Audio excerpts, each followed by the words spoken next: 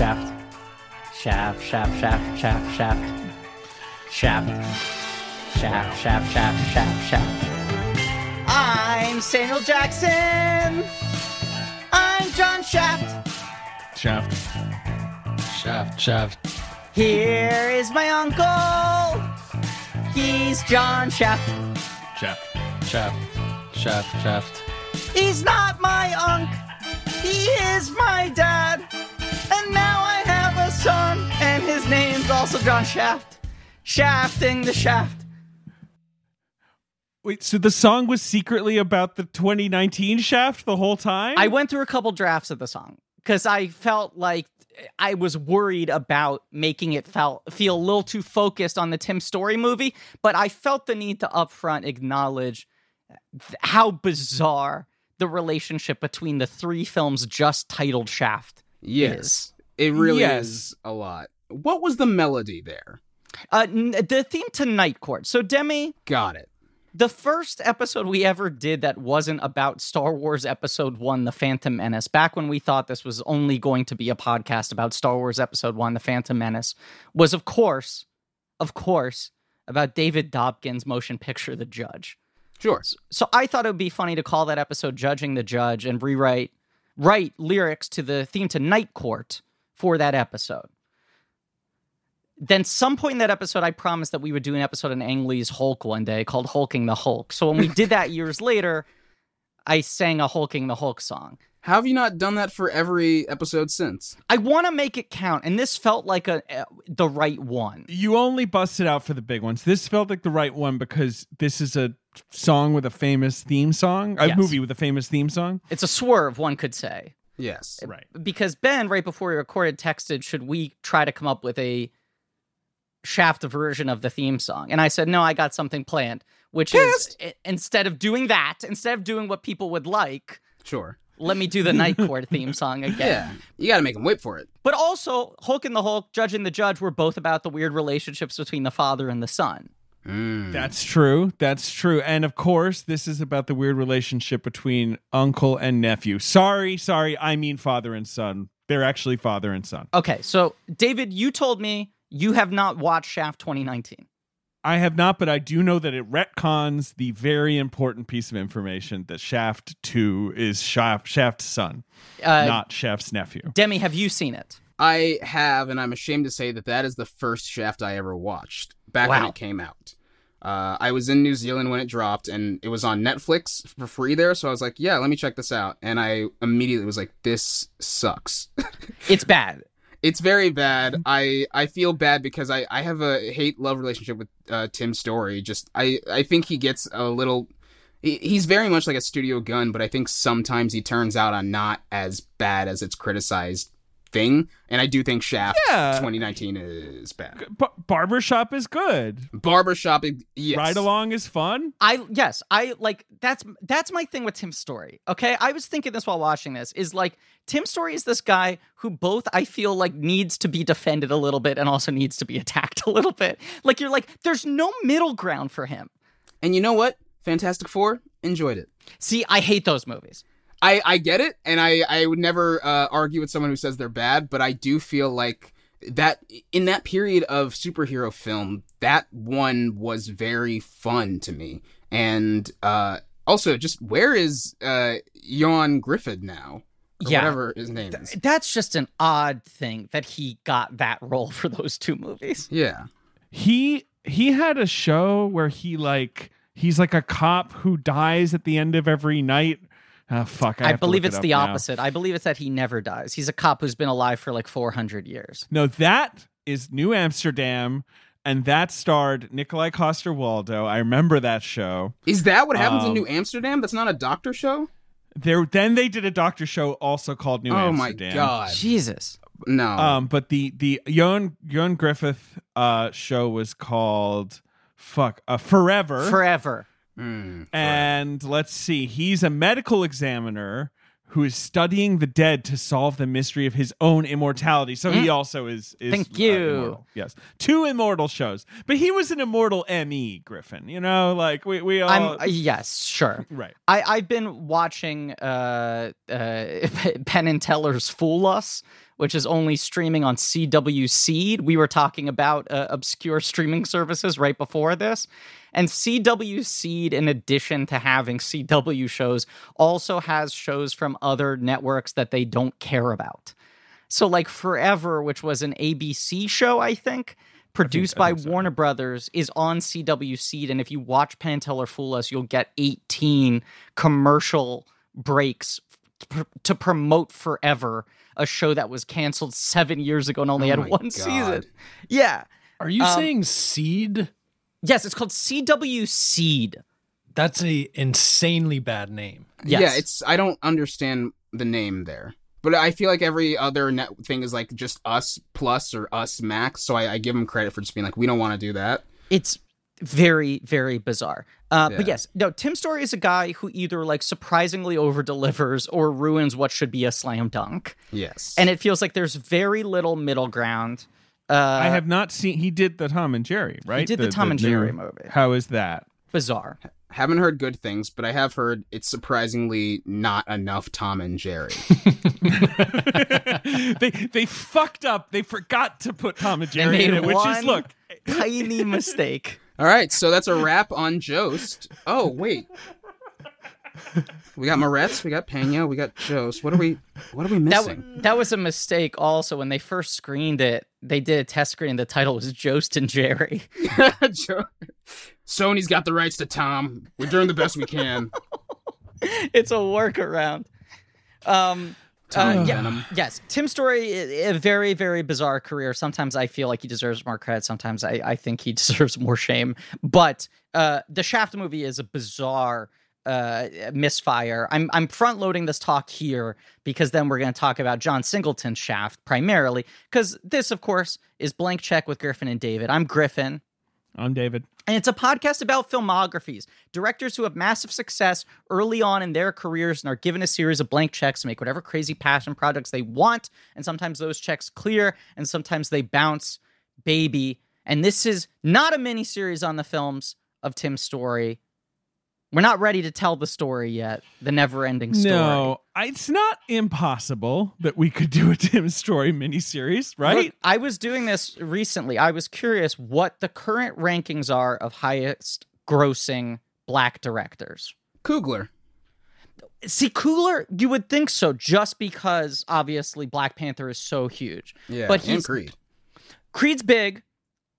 Black Panther is humongous, but he's only done 3 movies. F. Gary Gray has him beat. F. Gary Gray has the title now. Because he did a Fast and Furious, did a Men in Black. Right. So, he did Fate of the Furious, that's $1 billion in the bank worldwide. Then he gets a Men in Black, he gets Straight Outta Compton. There's enough Italian Job, there are enough big movies in there, but Fate of the Furious pushed him over. Then I think Coogler's number 2 and Tim Story's number 3. Wow.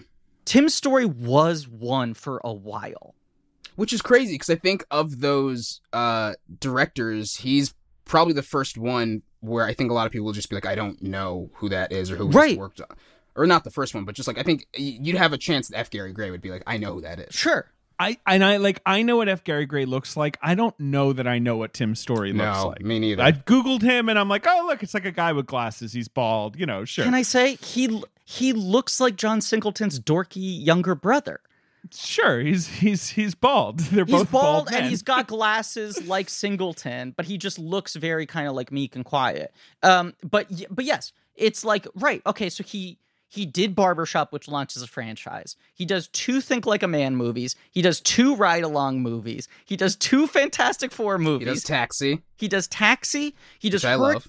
Hurricane Season, which does not exist, which was a post-Katrina Forrest Whitaker inspirational basketball drama that the Weinstein Company pretty much never released.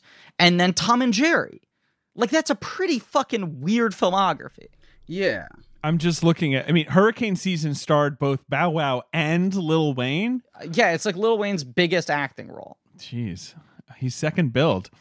The crazy thing is that none of these movies feel like him taking, just building up So, like, he doesn't feel like he's done a blank check movie yet. These all feel like for studio. No. He's a studio guy. Like, the biggest blank check he ever got was like that he, I don't know, did a movie with the Silver Surfer in it or something. Like, I just don't know where he was like, I can't, I've got to do this. I've got to show people how to think like a man too. And this is a perfect bridge. And of course, joining us today to help build this bridge is our dear friend, return to the show, Demi Adejuyigbe. Hello. Writer for The Amber Ruffin Show, which people should watch on Peacock, is a great show, among many other notable credits. But that's the big difference, right? Is that Tim Story is the ultimate company man, and he'll be like, yeah, I wanted to do Ride Along. I love my buddy Kevin Hart. I'd like to make a movie that makes him a movie star, right? He'd be like, yeah, I was a Fantastic Four fan growing up. I liked Tom and Jerry cartoons growing up. But none of the shit feels super personal ever. Mm-hmm. It doesn't feel like he necessarily has a personal statement within him. And even the Shaft remake just kind of feels like a shrug from where it's like, oh, that feels like a fun property to reboot. Yeah, which I also, I think I partially credit that to Kenya Barris, who wrote it as well, because I feel like a lot of the things he does just feels like there's not really a take here as much as it's just like, what's a new way to do this existing property? Okay, I swear to God we're going to talk about the fucking John Singleton Shaft, which I would argue is very much a passion project. Definitely. Is a bizarre case where you have a filmmaker experienced massive success early on in his career, then experienced a series of underperformers. The bloom had sort of fallen off the rose for him. He did something that's on its face was like, here's a guy trying to rebound commercially with an obvious slam dunk studio movie, but it was actually as much a passion project for him as any of his earlier films. That is true. But as you say, right, it's like, this was kind of I remember when this was announced and I was like, a 13-year-old movie nerd, I was like, oh, Samuel L. Jackson is like the new Shaft, like brilliant. Like, I'm so excited. Money in the for bank. That. Like, right. That's a great idea. It was exciting. People, honestly, when they announced the fucking new thing with, 3 generations of Shaft or whatever, I was like, oh, that could be good. And then obviously it was not good. And that happens. But I was excited for that. He's such a slam dunk Shaft that it's so clear that they were like, there's no new person that could fill that role. We have to make him also the star of the 2019 one. Even though they're like, it's another generation. It's like, he's not the focus. The new kid is not the focus. It's like, let's bring back middle Shaft. Yeah, isn't the new kid, they're all just like, hey, get out of here, you twerp. Like, they're just like, kids nowadays, it's such a... It's so bizarre. I could talk forever about why I think it's like first of all, a perversion of Shaft. It just feels like someone, just like 3 levels, like a story you heard from someone who heard a story about Shaft, and then they wrote a movie based on that. It's just off. I have more thoughts I want to share in that movie. I think we should put a pin in it and come back to it post Singleton talk, because there is a lot of context for this middle Shaft entry. But I just want to say, before we go into this, just because you mentioned it, Demi, and I've been thinking about this a lot recently, okay?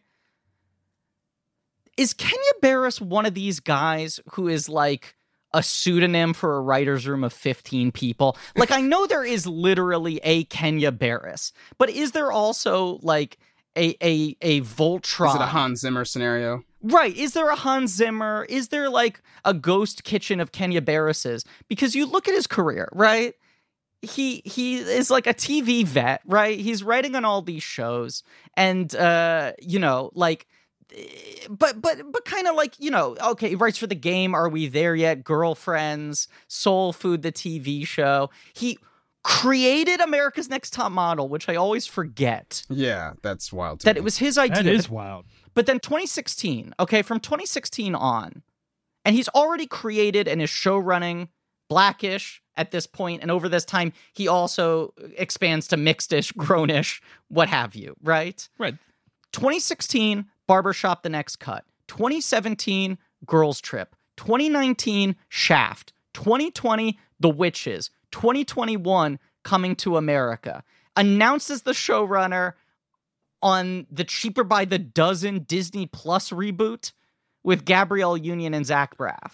I also want to point out that he is not the sole writer of any of those movies. He's a shared credits guy for these things. They That's bring the him other in thing for me. reboots, Right. revivals, things like that. And very often it feels like the other person he shares the credit with is someone who is on the writing staff of one of his shows. And it feels like he comes in, gives the pitch, and it's like the take is the new Shaft is a pussy and his dad's got to teach him how to man up. And they're like, great, $500 million. And then he passes it over to someone on his writer's I feel staff. like that's exactly what happens. Right? He acts as the showrunner for these movies in that, like, they have other people doing, like, writing on it, but then he comes in and is like, all right, I'll give you notes on this, and what if we do this here? And it's like, you're just doing punch-up on this movie. But yes, absolutely. Yeah. And we have to talk about Shaft, but I have not yet seen Coming to America. Neither have I. I have seen it. I've been meaning to watch it. I know that I know that the original writers already also worked on it, right? Blaustein and Sheffield or whatever.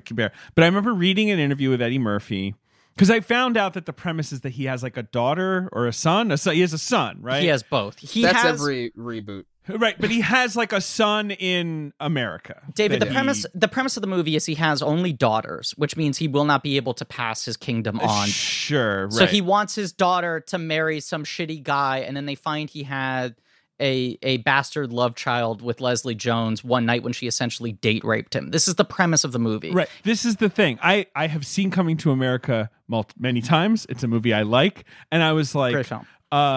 Wait, why? How does he have a son? I've seen that movie. He's very kind of chaste and quiet in Coming to America. Like, and then I read some interview with Eddie Murphy where he was like, yeah, like we weren't sure how to do a sequel. And then someone wrote the script where it's like, oh, but he actually secretly had a one-night stand. And that really unlocked the story for us. And I'm like, it did? That unlocked the story? No.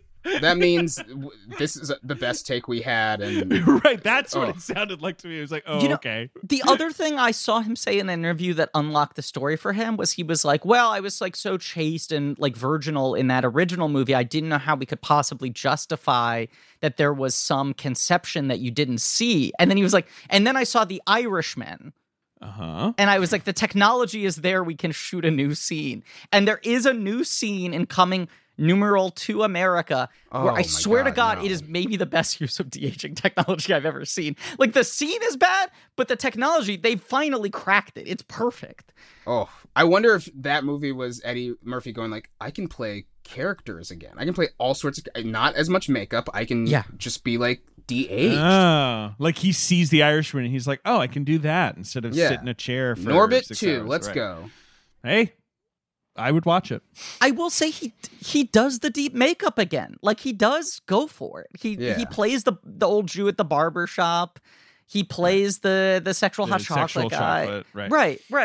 Like, I don't know. That movie is interesting. Is the better version of what the 2019 Shaft is trying to do, but has similar weird Kenya Barris, let me reboot your property with millennials fingerprints on it. But Shaft is, I just think this is an important stat that does not get discussed that much.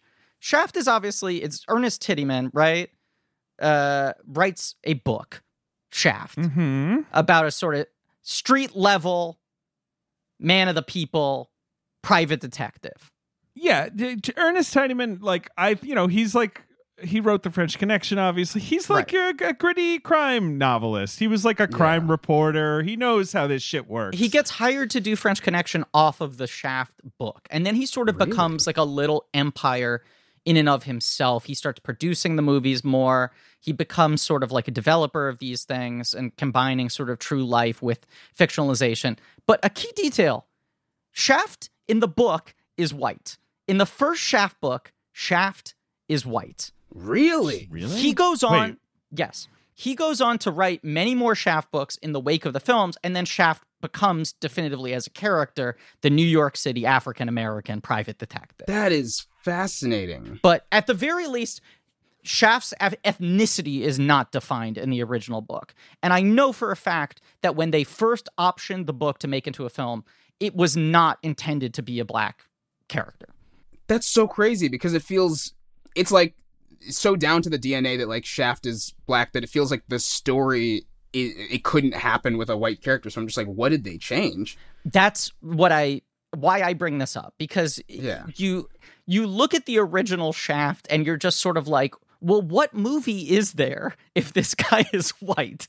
Right? Yeah, it's just like it just feels just a guy like who doesn't like cops. It's a crime movie. It's like Sure. it's just like the mob. He's got to deal with like it's such a marginal programmer at that point. Like I think Tidyman sort of talks a lot about how he kind of had a very unpretentious approach to how to make engaging text and make these things like jump off the page and whatever. But you look at the meat and potatoes of the story of Shaft, and there's not a lot there without that interesting element, right? No. Of just like, this is kind of the first black cop you're seeing in a movie like this. And, his weird relationship between the authorities and the people on the street and what have you. Which I think is handled very deftly and like smartly in Shaft 1971. But the thing I have not been able to nail down is the timeline of whether they hire Gordon Parks first and then he has the decision to cast Shaft with a black actor, or if it was the other way around. Melvin Van Peebles had always taken credit for it because Sweet Sweetback comes out in 1970, and he said like that movie was so big that then at the last second they decided to make Shaft black, which is not the case. Well, it kicks off the blaxploitation sort of trend in conjunction with Shaft, but I feel like because they sort of came out around the same time, I have to imagine that it was like either I also can't imagine a studio hiring a black director to tell a black story at that time, like Caring. Right. So I can imagine they hired someone, and then Gordon Parks was like, what if it's this? And they were like, yeah, whatever. That's my gathering of it. Because, yes, I think, like, Sweetback and Shaft were two separate things happening in two different silos that culturally came out within 9 months of each other, and sort of then... Within like 3 months of each other. They both came out in 71. They're very close together. Yeah, they don't... Damn. As you say, right, like, Sweetback is that's an indie. That's the indiest of indies. Obviously, He's, selling his bodily fluid. It's not. That's Robert Rodriguez. But it's like that kind of a situation. Where Shaft is a studio movie. It's MGM, right? Yeah, and it's the movie that kind of saved MGM. One of many films over many decades that saved MGM when they were on the brink of like bankruptcy. It was like a real revitalization, but like. Shaft is very much a programmer, right? It's like it fits into this model of this kind of like Private Dick movie, but with this electric performance, with Gordon Parks giving it this sort of like New York City electricity, and obviously the score. It's so good. Right, and then like Sweet Sweetback is like a primal scream. Like it's barely a narrative film. It is so much more experimental than I think most people realize. And it is just sort of like a chaotic story about like a force of nature. And then I feel like those two things combine to get these sort of like outlaw vigilante blaxploitation movies that like then becomes the model with like Fred Williamson movies and Pam Grier films and all these things that pretty much start the year after this, like the real capitalization. Right, Shaft is not that lurid. Like obviously the song is incredible. I mean, Shaft rules. It's the best. I've seen it so many times. I just like it as a New York movie. It's a great New York movie. I like, him walking around. He's so hot. He's just like insanely hot. The turtleneck. I couldn't stop taking note of just how good his skin was also. Like for a movie at that time to like be able to see someone's skin and feel like, whoa, it's not like smoothed out by film. It just looks really good naturally. Like when he's close. Anyway. It's a good point, Demi, where like, this is a thing that people far more knowledgeable than me have discussed at length, and you should do supplemental research into what I'm about to say. But like the very creation of film as a technology inherently had a lot of racial bias in it. Totally. And was sort of chemically developed around white skin tones, and notoriously black skin tones were really, really hard to capture for a very long period of time. And that is a thing that is very striking in the original Shaft movie, is you have Gordon Parks, who was this like kind of polymath genius, master of all trades, but notably was like a very, very famous photographer. And you really feel like this is a movie where someone actually knows how to capture the African-American complexion on camera, especially when you're dealing with like New York City kind of verite style night shooting. It's pretty striking. Well, with that knowledge, maybe it is possible they were like, we want to do this with a black lead. We need someone who can shoot black people well. And they were like, well, let's get this photographer who's famously doing it well. But again, don't know. I think Parks is the one who wanted to cast Roundtree. I now wish I had sort of looked more into, but we're going to talk about the Singleton Shaft up, right? Yeah, right. Yeah. I was trying to get definitive answers in the timeline here, and I couldn't. It's weirdly hard to pin down. The reason I unlocked all of this and knew all of this, and this is a humble brag, but Michael Murphy, the great character actor Michael Murphy, who is a regular of Robert Altman movies, in Brewster McCloud, which comes out in 1970, plays Detective Frank Shaft. His character is like a Bullet parody, but he's a guy who wears turtlenecks and the double shoulder holsters and is known for being super smooth and super slick. And it's funny because it's like the year before Shaft, and other than being white, he has a lot of the similar characteristics of Shaft as a character. Some years ago, they were releasing a Altman biography.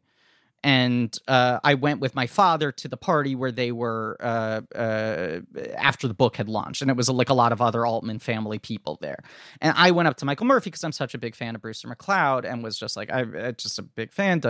End up talking to him for a while. And I was like, no one ever calls out the fact that you were the original Shaft, which I said kind of half jokingly. And he said, how did you know that? And I went, what do you mean?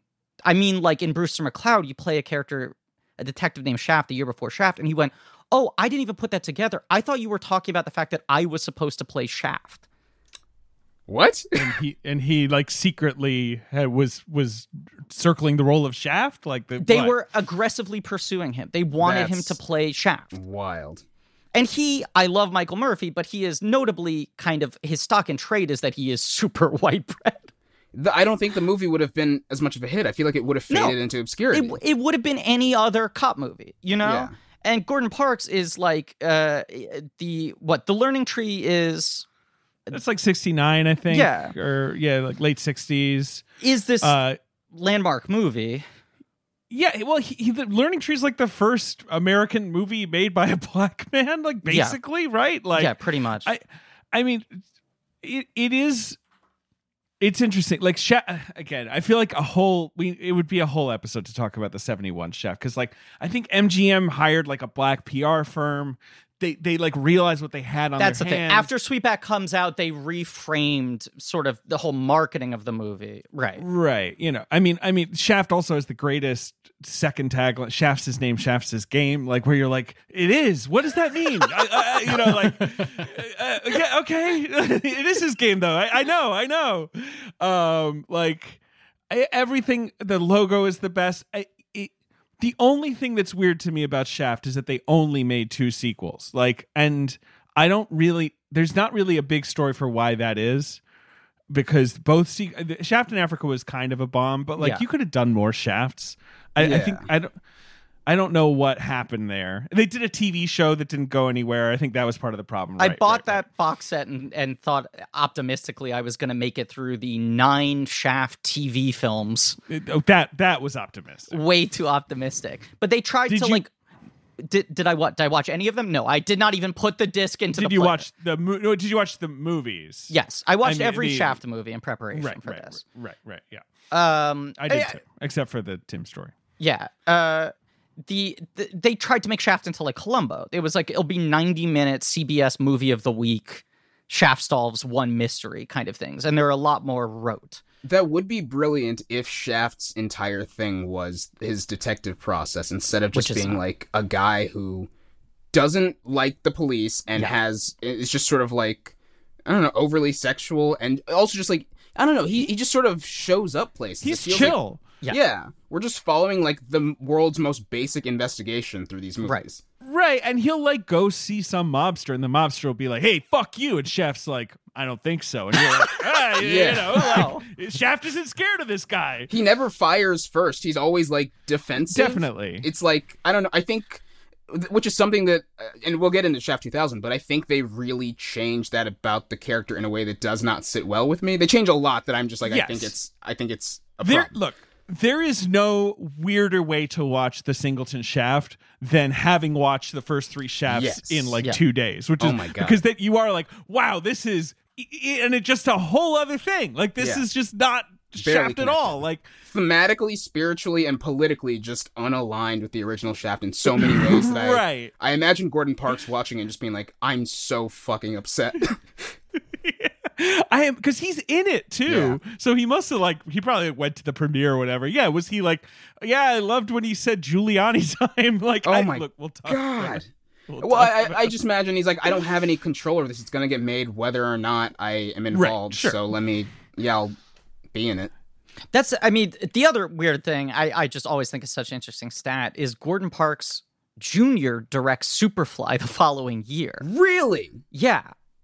His son directed Superfly, which then becomes the template for, I think, what most people think of for blaxploitation movies. And like Shaft. Right. Like Shaft and Sweetback combined to equal Superfly, which then becomes the movie that everyone else is copying. I feel like the cultural sort of like understanding of Shaft for right now feels so much more like Superfly. I feel like a lot of people are like, Shaft is a guy who smacks around his women. It's like, no, he doesn't. Right. And like dresses like, crazy and has like wacky outfits. It's like, no, Shaft just like wears turtlenecks and goes to the bar. Yeah, cool. He's so chill. Yeah, and when he has sex with someone, it's chill because everything he does is chill. He's a chill guy. If he walks into like Fifth Avenue, cars slow down because he's walking. Yeah. So relax. He doesn't yell at the cars. They just slow down around him. That's the weirdest thing about the whole Shaft legacy, which I've been trying to build up to, is it feels like Shaft 2019, but in particular Shaft 2000, which is what we're ostensibly talking about today,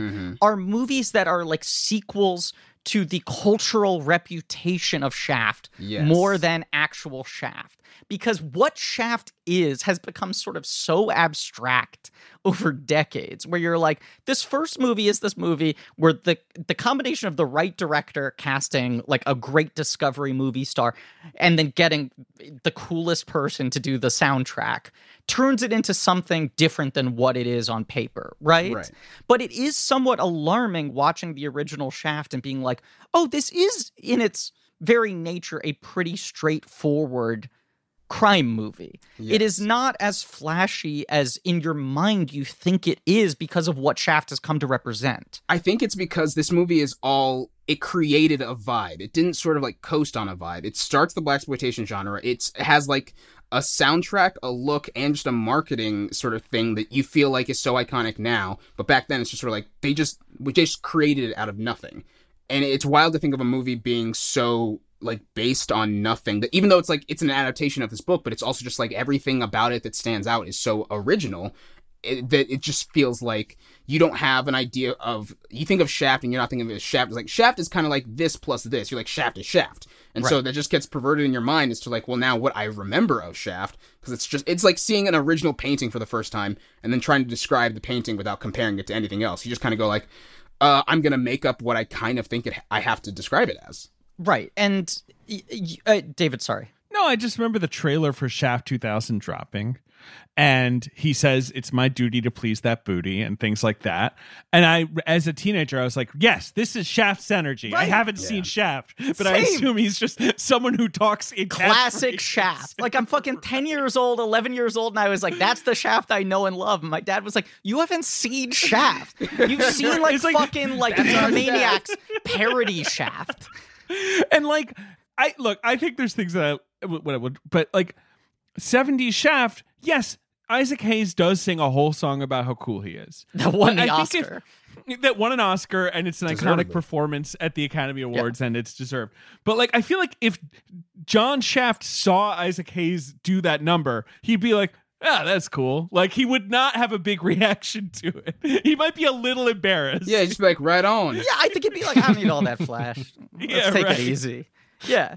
It's like Richard Roundtree has such a casual command of the screen. That is the thing that makes him so cool. And he also has that command anytime he walks into a room, but he's not overzealous in any way. Now, and Demi, sort of as you were saying, like everything that made Shaft so kind of culturally impactful feels like it happened organically, right? Like it was all these different things developing at different ways that all came together and like made this big splash. But what we think of as Shaft was sort of codified by everyone imitating Shaft. And even to a degree also more the Shaft sequels than actual Shaft. And it's like, I think the Shaft sequels feel a little burdened by like, are we making a second Shaft movie, or are we making what now Shaft feels like it needs to respond to? Right. Are we adapting a meme? Right. Especially the Roundtree sequels, they're more James Bondy. They have more sex. They have more montage. They have more like costume changes and stuff. Like they're trying to be more what you're talking about. If you only have a 401k, you're not getting the most for retirement. Wait, what? Add a Robinhood IRA on top, then they'll boost it by 3%. You can do that? And if you transfer in any retirement account, you get 3% on top of that. Is there a limit to the match? No limit. Robinhood Gold gets you the biggest contribution match of any IRA on the market. Sign up for Robinhood Gold at Robinhood.com/boost by April 30th. Subscription fees apply. Investing involves risk. 3% match requires gold for 1 year from first match. Must keep IRA for 5 years. Match on transfers subject to additional terms and conditions. Robinhood Financial LLC, member SIPC. With LinkedIn Jobs, we tap into a network of more than 1 billion professionals to help you find quality professionals quickly and easily for any role you need. Marketing wizards? Found them. Software engineers? Found. That project manager I could never seem to hire? And found. LinkedIn Jobs quickly matches your roles with candidates with the right skills and experience. In fact, 86% of small businesses get a qualified candidate within 24 hours. Post your first job for free and get started at linkedin.com/spoken. That's linkedin.com/spoken. Terms and conditions apply. Let's talk about John Singleton's Shaft. Okay, this is the line I'm drawing. So Singleton, I was reading a lot of articles from when this movie was getting announced, when it was being developed, when it was coming out. There was like so much press hullabaloo around this movie. I think because Singleton was seen as sort of like the golden child who had sort of lost his way. Is this his chance to like reclaim the culture?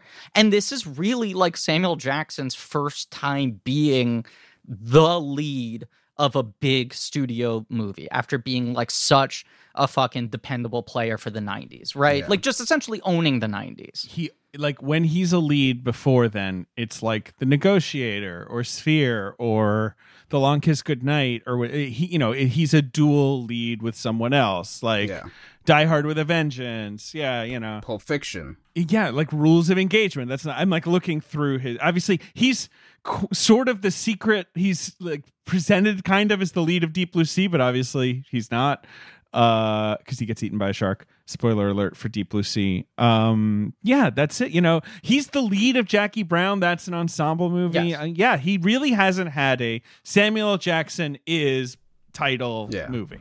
Right. So I think there was that feeling of it being overdue. And Singleton talked about that he felt like this movie was like his destiny, that he saw the first Shaft when he was 3 years old.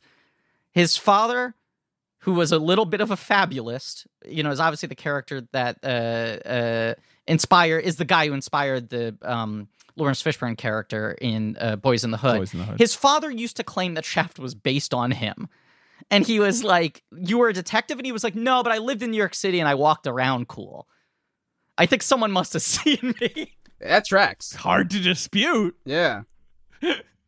Ernest Tidyman's like at his desk, like hammering on a typewriter. He sees him walking around. He's like, "Oh, that guy's walking pretty cool." I'm going to make him white in this book, though.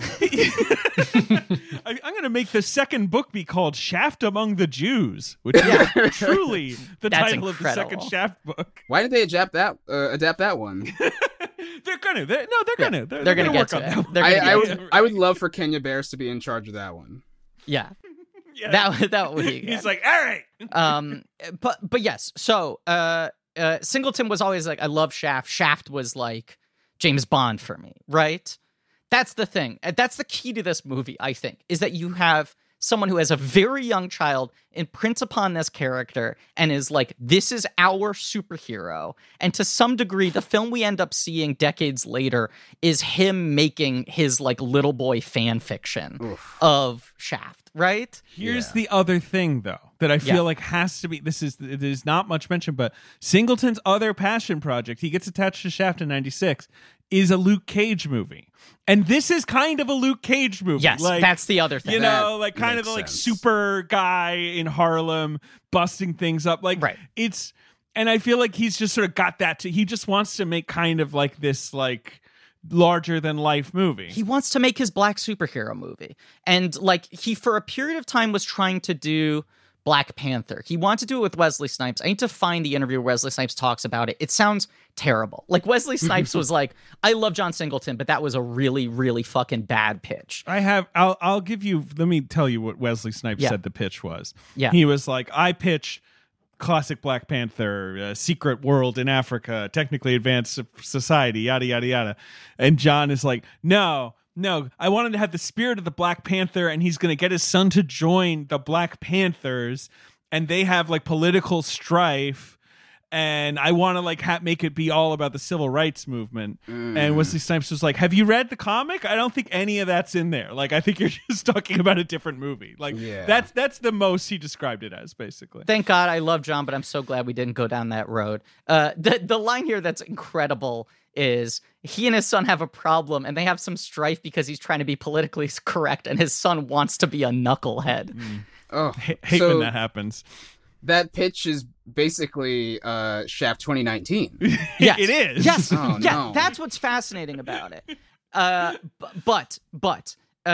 Yes, Luke Cage was a much better fit for him. He wanted to do it for a long time. Even through like the mid 2000s, post X-Men and Spider-Man, he for a long time was saying that he was going to do it with Tyrese because Tyrese became his guy. But it never materialized. This feels like absolutely correct. The culmination of those two desires, right? To make the movie that he imagined in his head as a little boy, reading Luke Cage comics, watching Shaft movies. He wants to do it with Don Cheadle. That's his big thing. When he signs on to do the project, he's talking the trades. I love Don Cheadle. I think he's the next big movie star. And his rep at this time is Traffic, or no? Pre-Traffic. The same year. Okay. Traffic's the same year. I mean, his so rep, who is Don Cheadle to the world at this point? That he's like, I love this guy. he's like a great Devil in the character blue dress, actor. Right. Okay. Right, yeah, out of Right. sight. You know, like he's coming along. He's in Rosewood, obviously. Right, that's the thing. He's in Boogie Nights. Like, Right. good directors have recognized that he's an amazing character actor. Devil in the Blue Dress was the thing where people thought he was going to get an Oscar nomination. He didn't. But he was certainly not being positioned as a leading man. Which is wild, because I feel like this movie doesn't exist without Samuel L. Jackson doing Pulp Fiction. Yes. I feel like the cultural understanding of Shaft is so much of what he's doing in that movie, with all the like, do you speak it, motherfucker? And then like, I imagine people seeing that and being like, oh my God, Shaft. It's a two-pronged thing. It's that Sam Jackson was like the right star to conceptually reboot this with, where the studio was going to sign off on it. And two, Jackie Brown. Weirdly, I was just reading all these interviews where they talked about the fact that he had wanted to do it, that no one had any interest. He was never actively developing it, but he always was like, I would love to do a modern Shaft. And then Scott Rudin at Paramount at that point in time. I don't know why Paramount has the rights to Shaft, because the Shaft rights are confusing. I've got it for you right here. Ooh, somebody did a Google. All right, so this movie was in MGM's. It was MGM's, and then they sell it to Paramount. Singleton said he made them sell it to Paramount because MGM wouldn't give him a big budget. They thought it would just be a quote-unquote black movie. Like, he basically curses out MGM. And so MGM kicks the rights to Paramount. That's when Scott Rudin comes aboard in 1997. And let's say Scott Rudin, notorious monster, at that point in time is just kind of the biggest producer in the overall deal at Paramount. So like any top priority movie at Paramount, he's going to put his claws into, which means this was really seen as potential for a huge franchise for them. Yeah, and I think like, initially he held auditions at the Apollo Theater for like, he wanted an unknown at some point. Like there was some big event he did where he's like, I'm going to cast the new Shaft, but then Sam Jackson comes aboard. Right. And like that feels like the studio being like, well, wait a second. No, like let's like make this a big movie. The other thing I read, there's a Shane Salerno who co-wrote the original script for this. The guy who did Armageddon. And is now he's writing like Avatar 5, The Seed Bearer, or whichever one. Yeah. But he wrote a long, eulogy for Singleton when he passed away a couple of years ago. He said that at one point Singleton was really into the idea of it being Will Smith and Lauryn Hill. Right. He definitely wanted Lauryn Hill to play Shaft's like sister. I think he wanted Lauryn Hill to play the Vanessa Williams character. But this is the other thing. His original pitch was he very much wanted it to be the two generations of Shaft. He wanted the whole movie to be the two of them together. So I think he wanted a younger Shaft originally. He wanted someone in the Will Smith, Don Cheadle age range, and Rudin and Paramount were like, we don't want the fucking old guy Shaft. Make that a cameo. You can sprinkle him in there a little bit. Let's make this a vehicle for someone to be a fucking movie star. And Sam Jackson obviously has just had this dominant 90s. But the other thing is that, like, even though Jackie Brown underperformed, it sort of launched a blaxploitation sort of like reclamation project, especially with like Pam Grier being put back in movies again. Yeah. And just the vibe, even though that movie is not ostensibly a blaxploitation pastiche fully, that then they were like, oh, you could do like Shaft, but make it like Jackie Brown. Well, if you're going to do that, just get the Tarantino guy. Get Sam Jackson. Absolutely. Right. The other, yes. That, I mean, they also had like a Cleopatra Jones remake setup. They had a Superfly remake setup. They never happened. I know they eventually did Superfly like a couple years ago, but like, I think Hollywood at the time was like, yeah, let's do remakes of all this stuff. And also the 90s were obviously things run on this 20-year cycle. The 90s were when there was this big 70s nostalgia wave, and you get things like the Brady Bunch movie, and you start getting like 70s TV show adaptations and all that sort of shit. Which is so strange because it's them trying to capitalize on the success of these things that were all based so much on vibe, and then being like, well, let's get rid of the vibe. Right. It just I don't know. They sort of like make a new metal Shaft, and I'm just like, I don't know what people are supposed to think of this. I mean, there's a really irascible Singleton piece. I need to figure out which one it is. I have it somewhere in my tabs here, but where he's talking about like all the rumors that had spread around the movie at this point, and the fact that they only let him, like the fact this movie is only getting greenlit because of the Tarantino like buzz. And he was like, they kept on telling me to do the Tarantino thing. And I'm like, that motherfucker writes movies from outside the fishbowl. I'm in the fishbowl. And yet, I feel like this movie, if you did not tell me John Singleton wrote this, I guess, and directed, there's no way I would have guessed it. Because I guess my cultural understanding of John Singleton is someone who is so much more, just has things to say about the way, the interplay between black people and the police. And this movie feels like it fumbles it in a way that I'm just like, no, this was a movie made by a white guy, which is awful to say because he's not a white guy. But I'm just like, I think the difference between what is Luke Cage would have been and what this is the police aspect of it. And I think that's where it becomes a thing where I'm just like, what is Shaft doing?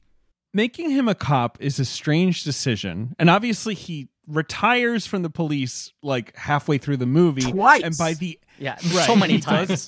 And he does throw his badge at a judge, but like he retires from the police in the same way that the jerk says he only needs one more object before he can leave. But like by the end of the movie, he's kind of Shaft, like the Shaft we know and love, right? He's going to be a private dick. It's a weird origin story for a 55-year-old man. And it's like, he retires but still keeps a fondness for the police and like their tactics, and has like a they nod at each other with like the good cop with Vanessa, and has this one he has this one line where he says like one more for the road in reference to him using like extrajudicial brutality to get information. I'm like, so you're admitting that cops do this, but you're doing it in a way where it's like, and that's fine. I think I like this movie a lot more than you guys do, although I obviously acknowledge that it's deeply flawed. I'm mixed on this movie. It's very watchable. I think it's really, really fucking watchable. And there are things I find very interesting in it. But that is the fundamental issue of the movie, is Shaft's relationship to these institutions. Yes. Which it feels like goes against everything that Shaft was originally about, was like he's kind of this guy who's stuck in between these two worlds. Yes. And there's... okay, let me just plainly say, I think it's extremely watchable, but I think the like themes and whatnot in this movie do make it, like, my first response upon finishing it was, I think this movie is evil. But like mostly because like in the original Shaft, there is an entire scene about how Shaft would rather work with drug dealers than with the police because they are both treated in the same way. And he's like, no, I am not. He's like, he has like a sort of rapport with a guy on the police force, but he's like, I do not help you. I do not work with you. You guys can go and fuck yourselves. And in this one, he is not only a cop that retires multiple times, but when he does retire, he beats up a black drug dealer on the street for like no reason, kind of. And then there's a cop driving by that as this is happening, and he sort of like nods to them as like, hey, this is the job. And the cop nods back, and you're just sort of like, what? Okay, so this is going to be subversive. They're going to comment on this. It's like, no, he's using police tactics, and it's like pro-brutality in a way that I'm just like, this isn't Shaft.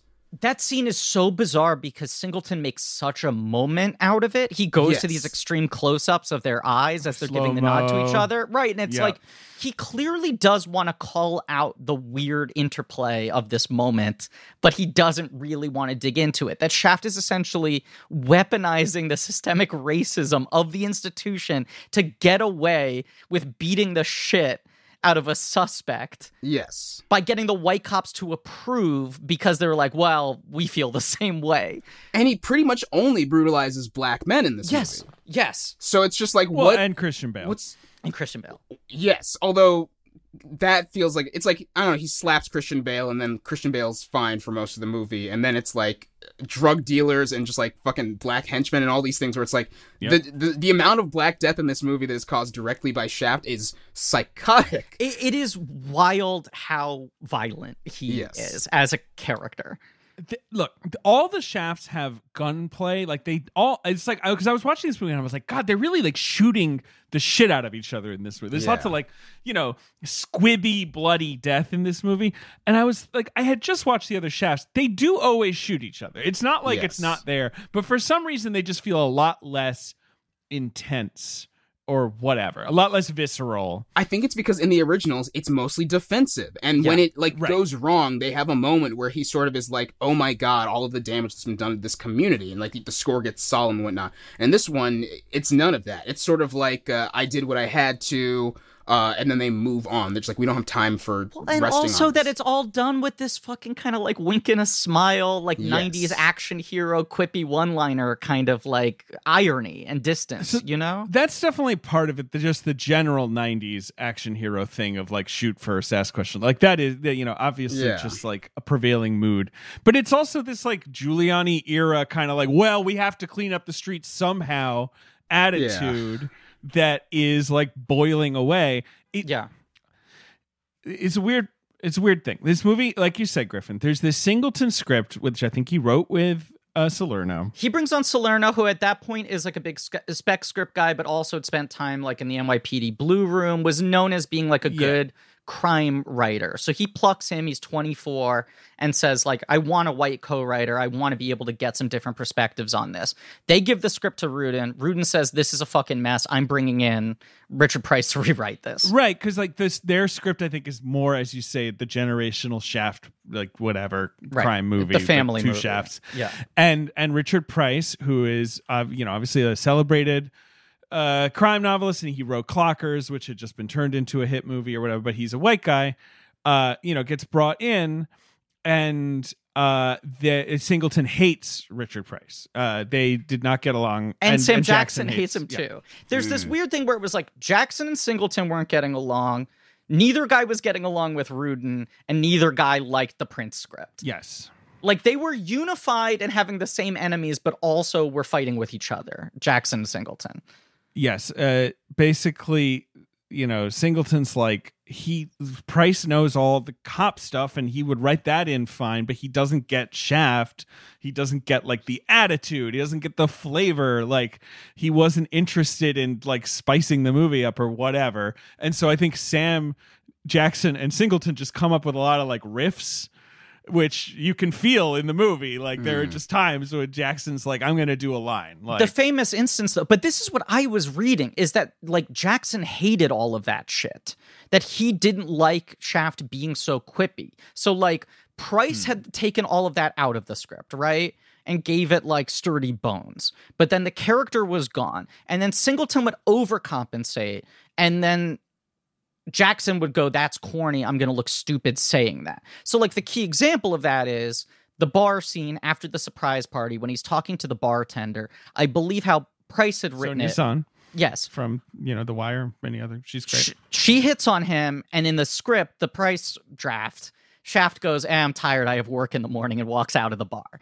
And Singleton throws a fit, and he's like, Shaft would fuck her. Shaft will fuck everybody. You can't have him not fuck her. Shaft is never too tired to fuck. And then which is not true. Is not true. In Shaft's big score, there's a great scene where someone's just like, I get off at 4, and he's like just trying to get information, and she's like upset that he's like, I thought your attention was on me. He's like, I'm doing an investigation, not right now. But this, like, doesn't that feel like Singleton seeing this movie when he is single digits and Shaft sleeps with 2 different women in the first movie, and it's like, oh my god, two awesome. sex scenes? Shaft fucks everybody. To be fair, he is described as a sex machine. He is described as a sex machine. That's fair. So, a machine. He's literally a machine. There's like a weird over-sexualization to the character of Shaft that is like clear, but I just think, he adapted it in a way that makes it feel wrong. But the thing I read is that, Jackson on the day is like, I'm not coming out of this trailer. I'm not shooting this scene. The way Price has written it is dumb. It's like lame. And then Singleton comes to his trailer to try to appease him. And he's like, don't worry. I fixed it. I rewrote the scene. Here it is for you.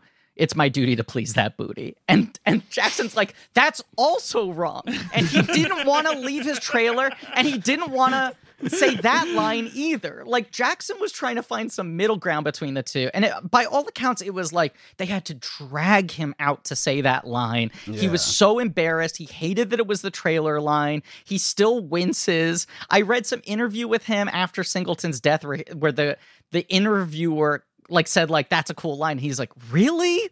No, I'm on his side. I think it is such a tonal, it's a scene that feels like you should cut it out. Yes. But they were just like, well, Shaft is horny. We need him to be horny. Him flirting with the bartender is just fine. Him saying that, it's like, I want her to turn to the camera and be like, wait, are you being filmed right now? Right. Why did you just say that? It's like, did you write that? Were you writing that in that other room before you came here? Right. He pretty much wiggles his eyebrows at the camera. It's... I mean, here's the thing. There's all these quotes. It boils down to John Singleton, Scott Rudin, Samuel Jackson, Richard Price all had tension with each other in various directions. You have a lot of people with, sort of input on this movie who have a lot of influence who are all disagreeing with each other. Mm-hmm. Post-production was a nightmare, apparently, because Rudin is breathing down people's necks. Here's a Richard Roundtree quote. I will say, we were just defending that Shaft is not that horny, and Richard Roundtree told the National Post he doesn't have any sex. He was mad that there wasn't more sex. Oh my god! It is wild that the opening credits sequence is just this James Bond style, but it's not Samuel Jackson. Very odd. What? Okay, what the fuck is that? It was... It's so weird. They added it months later, and he was off shooting one of 18 movies Sam Jackson probably shot that year. So it's just a woman and some body double who you can tell is not Samuel Jackson. Yes. So you're watching it and you're like, is this supposed to be Shaft? Or am I just watching 2 strangers have sex? Let's get into the movie, because the credits, the opening credits to the original Shaft are a top 10 of all time opening sequence in a film. I actually like both of the Roundtree sequels. Neither of them have the Isaac Hayes song as the opening, and the Big Score one is very good, though. The song on the Big Score, the Big Score music is so cool. Good. And the song is fun. But let's also acknowledge once again, talking about how it's kind of skewed everyone's memory of the original Shaft is, or just from osmosis what they think it is. The awesome opening credit sequence of the original Shaft is that super fucking cool logo, and then just shots of him walking down a real New York City street. Around. There's no crazy stylized, that's the thing. And I don't know who made the decision on these opening credits, but they're like, okay, the theme song is back, and you're like, oh yeah, cool. And they're like, Money in the Bank. Right. So how about a sex montage over police siren lights? Right. And I'm like, well, why would that?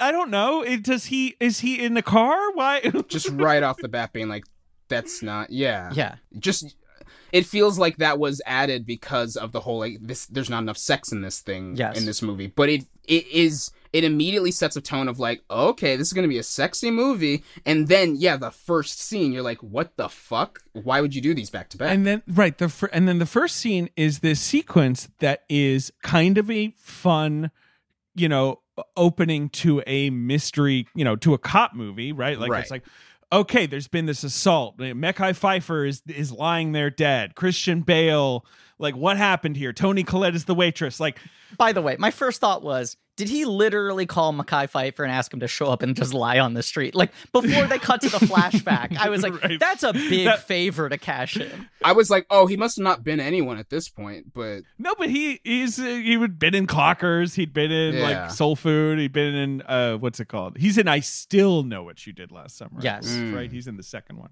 one. You know, like, but I am immediately like, why is Shaft here? Like, Shaft's not a murder, a homicide detective. Right. Like, this is the Shaft does. First sign that they might have miscalculated this movie a little bit. Mm-hmm. There's a lot of signs in that scene where I'm like, oh, I think things are off here. Like, there's a moment where he looks at Toni Collette and I'm just like, oh no, is Shaft gonna fuck Toni Collette? Is that why she's here? But I will say this, like, this is what I do like about this movie. I do like the central mystery of this film. And especially, like, in relation to watching the other Shaft movies and a lot of movies of this ilk, even in all three eras we're talking about here, right? Like, the 2010s, the 2000s, the 70s, where it's like the kind of overcomplicated web of figuring out how to follow the chain and who's actually at the top and what's the thing they're actually trying to do. I like that it's a very kind of like human crime at the center of it. And the thing he's trying to solve is like systemic rot. I do like that. I like that there's not a mystery for him to untangle as much as there is sort of like him trying to figure out how to right this situation. We know who did it. Right. Yeah, go ahead, Dan. I was going to say, I wish that there was more of a mystery because I think the way that they handle the rot isn't very good. And it feels like it's sort of... I don't know. They have several moments where they sort of like show, okay, these cops are racist, and then they have the moment where like the case sort of it gets fucked, and Christian Bale is let go, and he's sort of like he throws his badge into the wall. But from then, the way that they proceed makes it seem like his problem is not with policing or as much as it is just like with the courts. And by the end of it, you feel like even though he's still not a cop, he's like very much in support of what the cops do. And it's just sort of, it's very few bad apples, and it doesn't sort of get to the heart of the idea of police handling of racism or why, I think just him leaving the police system is more about him just leaving the justice system. And if there was a way that he could still be a cop and not have to go to court, he would, which is his way of just being like, I would love to just kill the bad guys. And I'm like, that's not Shaft. That's not what you're doing. No, this weird sort of like vigilante aspect to him. When he has the badge, it all just starts feeling really uncomfortable in terms of abuse of power, Yeah. And like, David, you were pointing out just how much gun shit there is in the original Shaft movies too. It's like, it's not like these are recent issues, right? It's not like these are things that just have sprung up overnight, but especially at the time we're recording these things are being discussed a lot on a daily basis. As more and more of the country gets vaccinated, suddenly there are once again mass shootings every single day. And we just, the Derek Chauvin trial, he was found guilty just last week. I do also just find the more I'm thinking about these things, the older I get, I have very much hit a point where I just am getting more and more uncomfortable with this kind of extreme gun violence and extreme let the cops do whatever the fuck they want sort of movie making. Even, especially when it's framed as like, oh, but he's cool. Yes, framing this guy as a cool cop the reason he stops becoming a cop is not because he disagrees with the police system as much as it is just like he's upset that the courts presided on this case wrong. Because then I'm like, well, then that's not you being, that's still sort of an abuse of power of you being like, I like the justice system only insofar as I can use it. So like when I can go out to the streets and beat up a guy and say shit like lawyers are for punetas or like abusing his power to punish criminals as he sees fit. I'm like, then you aren't like you like that's the thing that I'm like, okay, you're dig kind into of that. The problem. Yeah. Yes. Or you're parallel to the issues. I also feel like you're right that it's weird that the ire of this movie is like, well, this kid's so rich and his dad's so well connected that they're going to be able to hire good lawyers and get him off. And also the like, well, they're bad apples everywhere. But almost every cop he deals with is a bad apple. He is also a bad apple. Yes, he's also a bad apple, and he doesn't really recognize the rot of the system itself. He's like, well, so many individual bad actors here. The main thing that Christian Bale has against to get off is that Shaft punches him in the face at the crime scene, which is not police procedure. Not that I am a defender of all forms, but like he literally brutalizes him at the crime scene. This is a little bit on you, John Shaft. I really didn't like that moment because I was just like, that is so like. That's so obviously the thing that they should dig into, and like also just immediately makes you go like, well, I guess Bale does sort of have a defense in that. And like, just I think even just using it as like the way that the case goes when like a black cop punches a white guy versus a cop at all punching a black person, and just like how just there's so many different things in this movie where it's like if they had dug into that would be interesting. There's one line where a cop says something to Shaft like, how about you pick a color, black or blue? And I was like, okay, let's follow that. And it was just like someone wrote a fun line, and then we're like, all right, now move on. Right. He has a quippy comeback. He says, how about I make you both? Like, it just becomes another way for him to threaten someone and show how powerful he is. Yeah. I do think, like, I would love to read what the original Salerno Singleton draft is, because I wonder if there was an angrier, more coherent, more political movie here that Rudin was just like, make this a summer blockbuster, just make about him cool. a badass, right? But the other problem, and I think this was is that there was some decision. I've read some interview with Jeffrey Wright, who is in this film playing a character called Peoples Hernandez, and we will talk about it, where they kind of beefed up Jeffrey Wright and beefed down Christian Bale because they were like, Bale is not compelling in this because he's guilty from frame one and he's just a jerk. So let's have the plot be like that he meets this, local drug dealer and hires him to kill a witness, and then we're immediately like that. Like then Bale is just a non-presence in the story, and it becomes Shaft, being about Shaft invading Washington Heights to kill a Dominican drug lord. Like that's what the movie is 90% about. Yeah, again, thematically, literally the opposite of a crucial scene in the original where he's like, I do not work with cops, I will work with drug dealers instead. So I was like, what is this plot? What is this plot? And like Jeffrey Wright's being told just as big as possible, buddy. Like fill the room so we know you're bad. I also I mean, as you said, I think they cut down Bale and they shot more stuff with Wright. Apparently Wright just popped in the test screenings and they were like, this is the character that everyone thinks is fun. As much of a focus on this guy as possible. Which I get.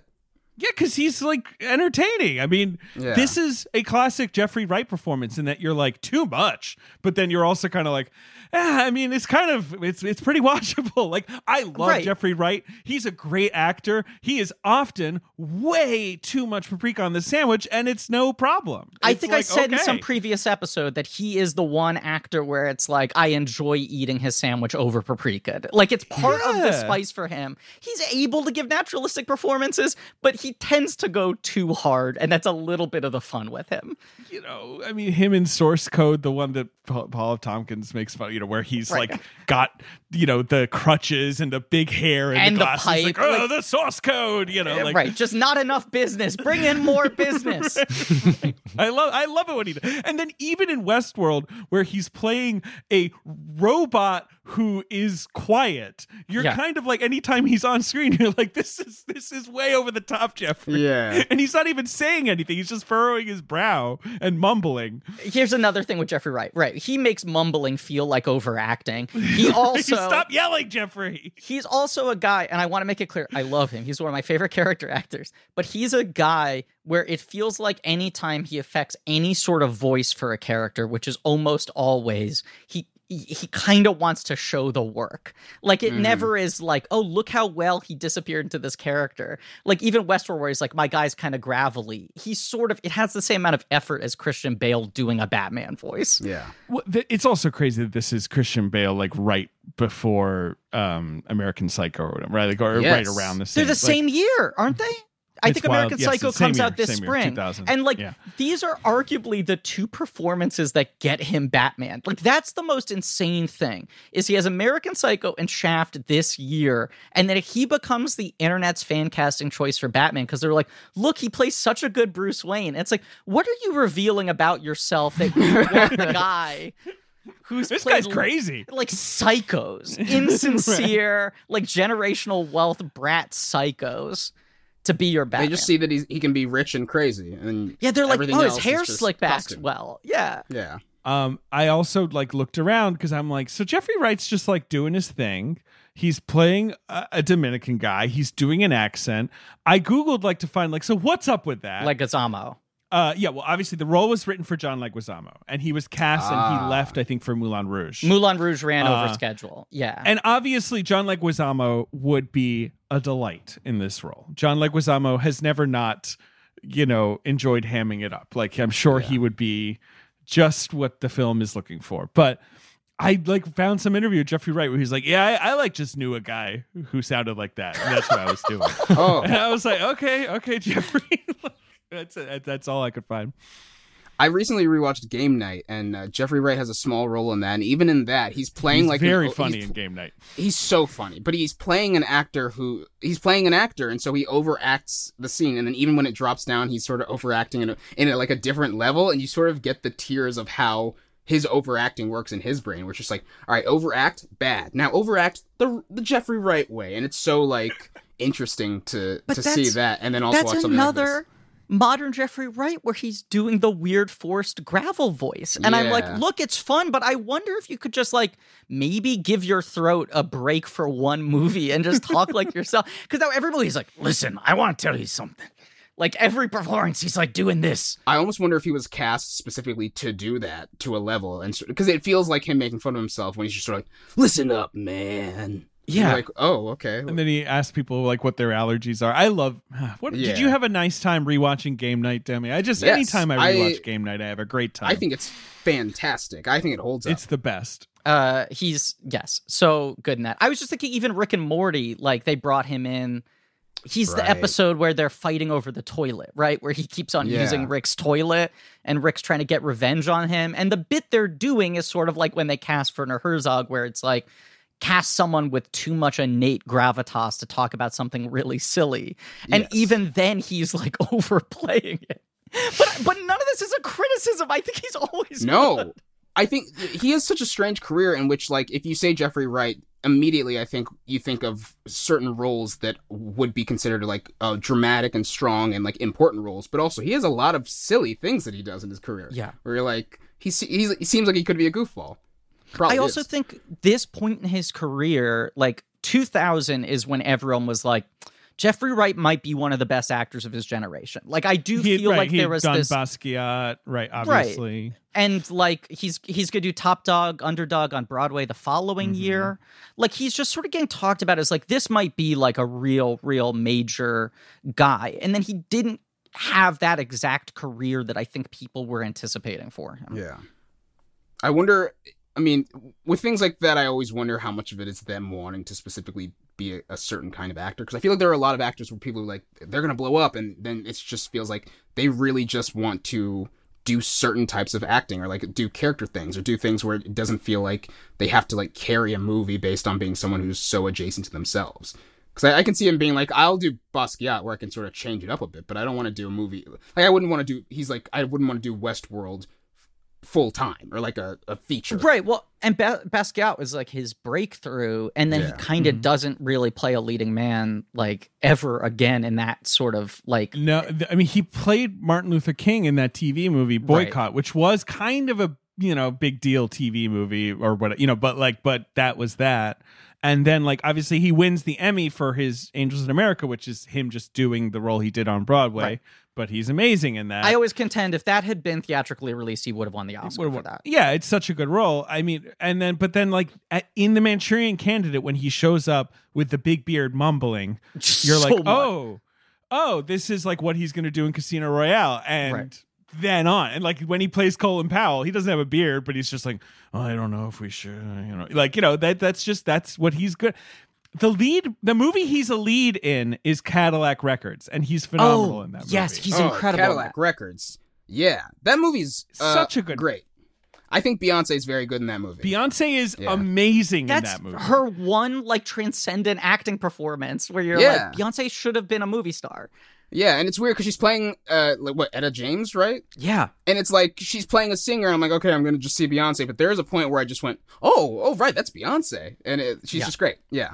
That movie is really good. Eamon really Walker's fucking great in that movie. Mos Def's great in that movie. Everyone's fucking good in that movie. Eamon Walker is incredible in that movie. So when he incredible in shows that up movie, and right? he does the first song as Howlin' Wolf and he's like freaking everyone out, it's the best. It's so cool. Yeah. I love that Just movie. electric shit. And that's like one of the best movies about like this sort of weird tension of white label makers and black artists. Yeah. Like, anyway, whatever.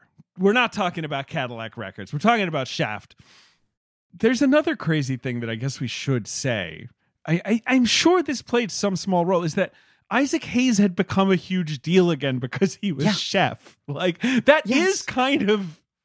He really... Because Isaac Hayes really had like 10 plus years doing nothing. Like, kind of just chilling out. Post Escape from New York, he's kind of, And now he's like, everyone loves Isaac Hayes again. Like, that must have been another reason a studio's like, yeah, we'll give you $50 million to make a hard R Shaft remake, or Shaft sequel, whatever, Shaft reboot with Sam Jackson that's like about him as a guy. Like, it'll have Isaac Hayes up at the top. Like, I'm sorry. I just forgot about that. And No, look, it's fine. You're just talking about Chef. I can dig it. All right. No, but I do think that's true, and I do think just like I remember there being a lot of Shaft parodies, especially things using the song ironically around this time in the years leading up to it. Like, it felt like it had become a cultural meme to a degree that like 10, 11-year-old white boys like us, David, could see the trailer and be like, oh yeah, I know what this is. I think my introduction to Shaft was it being a runner on The Fresh Prince and me being like, oh, I get the idea of who Shaft is. Right. But all that stuff is this weird abstraction of what Shaft actually is. And this movie is reacting to that and also fulfilling John Singleton's boyhood interpretation of what Shaft is. But yes, I do think this...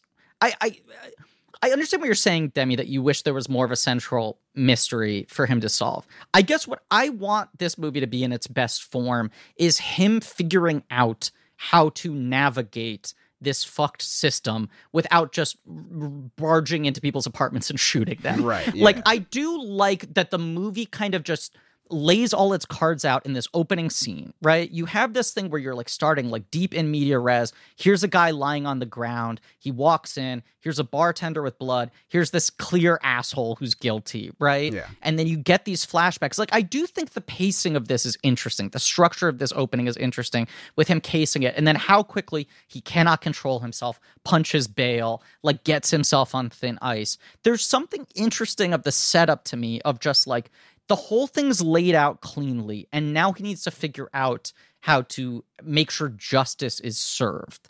But the problem is that it doesn't feel like this becomes, look, he's a guy who's willing to break the rules for a greater good. It feels like it becomes, Shaft does whatever the fuck he wants. Yeah. And then he turns to the camera and winks and goes, I'm cool, right? Yeah, it feels very much like he's not trying to peacefully solve this, or like, it's not like, I don't want to see any more blood. It's him being like, don't worry, I got this. And like cocking a gun and being like, what are you going to do? It's like, I'm going to kill people. It's like so not a detective film. He's a revenger, basically. Right. He's like Charles Bronson in Death Wish. Yeah. But also like all of the revenge it's on a guy who's sort of adjacent to Christian Bale. Like it's so like they bring in this secondary thing because it's so, they have the case, the main case, but then they bring in people on both sides to be like corrupt cops and like corrupt criminals and whatnot, just to sort of like pad out the movie with people that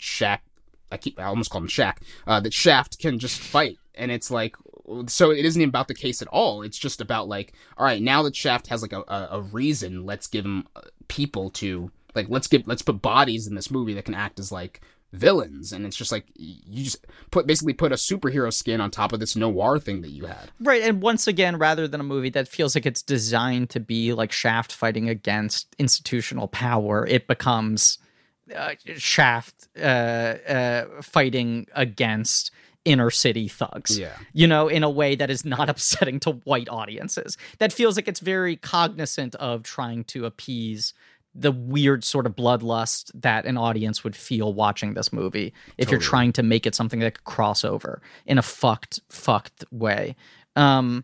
It's I don't know. It's even like the Vanessa Williams character is bizarre to me because this is her period where she's actually like a movie star, right? Like Vanessa Williams, someone who had just been very famous for a long time, is Miss America, then is like stripped of her title because of scandal of her nude photos being sold to Penthouse and published. Then she has this like second wave as like a pretty successful musician. And then, like 1997, she does Soul Food. She does Eraser. Don't forget Eraser. Right. So she does like Eraser 96, Soul Food 97. Like suddenly it's like, oh wait, is Vanessa Williams a movie star now? Yeah, she's in Hoodlum, which the Bill Duke movie. She's in she plays the Queen of Trash in The Adventures of Elmo and Grouchland. So great performance. Actually great performance. Good Put movie. some respect on that name. I like that movie. But then post Shaft, she's what's she doing? She's chilling. I don't know. She does a lot of TV movies. Like when she's in Ugly Betty, it's sort of a comeback for her. She kind of disappears. And then, she has Ugly Betty and she does Desperate Housewives, and it becomes like, oh, now Vanessa Williams is playing this camp sort of ice queen character as her stock in trade. This is the end of her like sort of real movie star run, and it feels like when she's introduced in your movie, you're like, oh, she just does have a real kind of steady presence and integrity to her.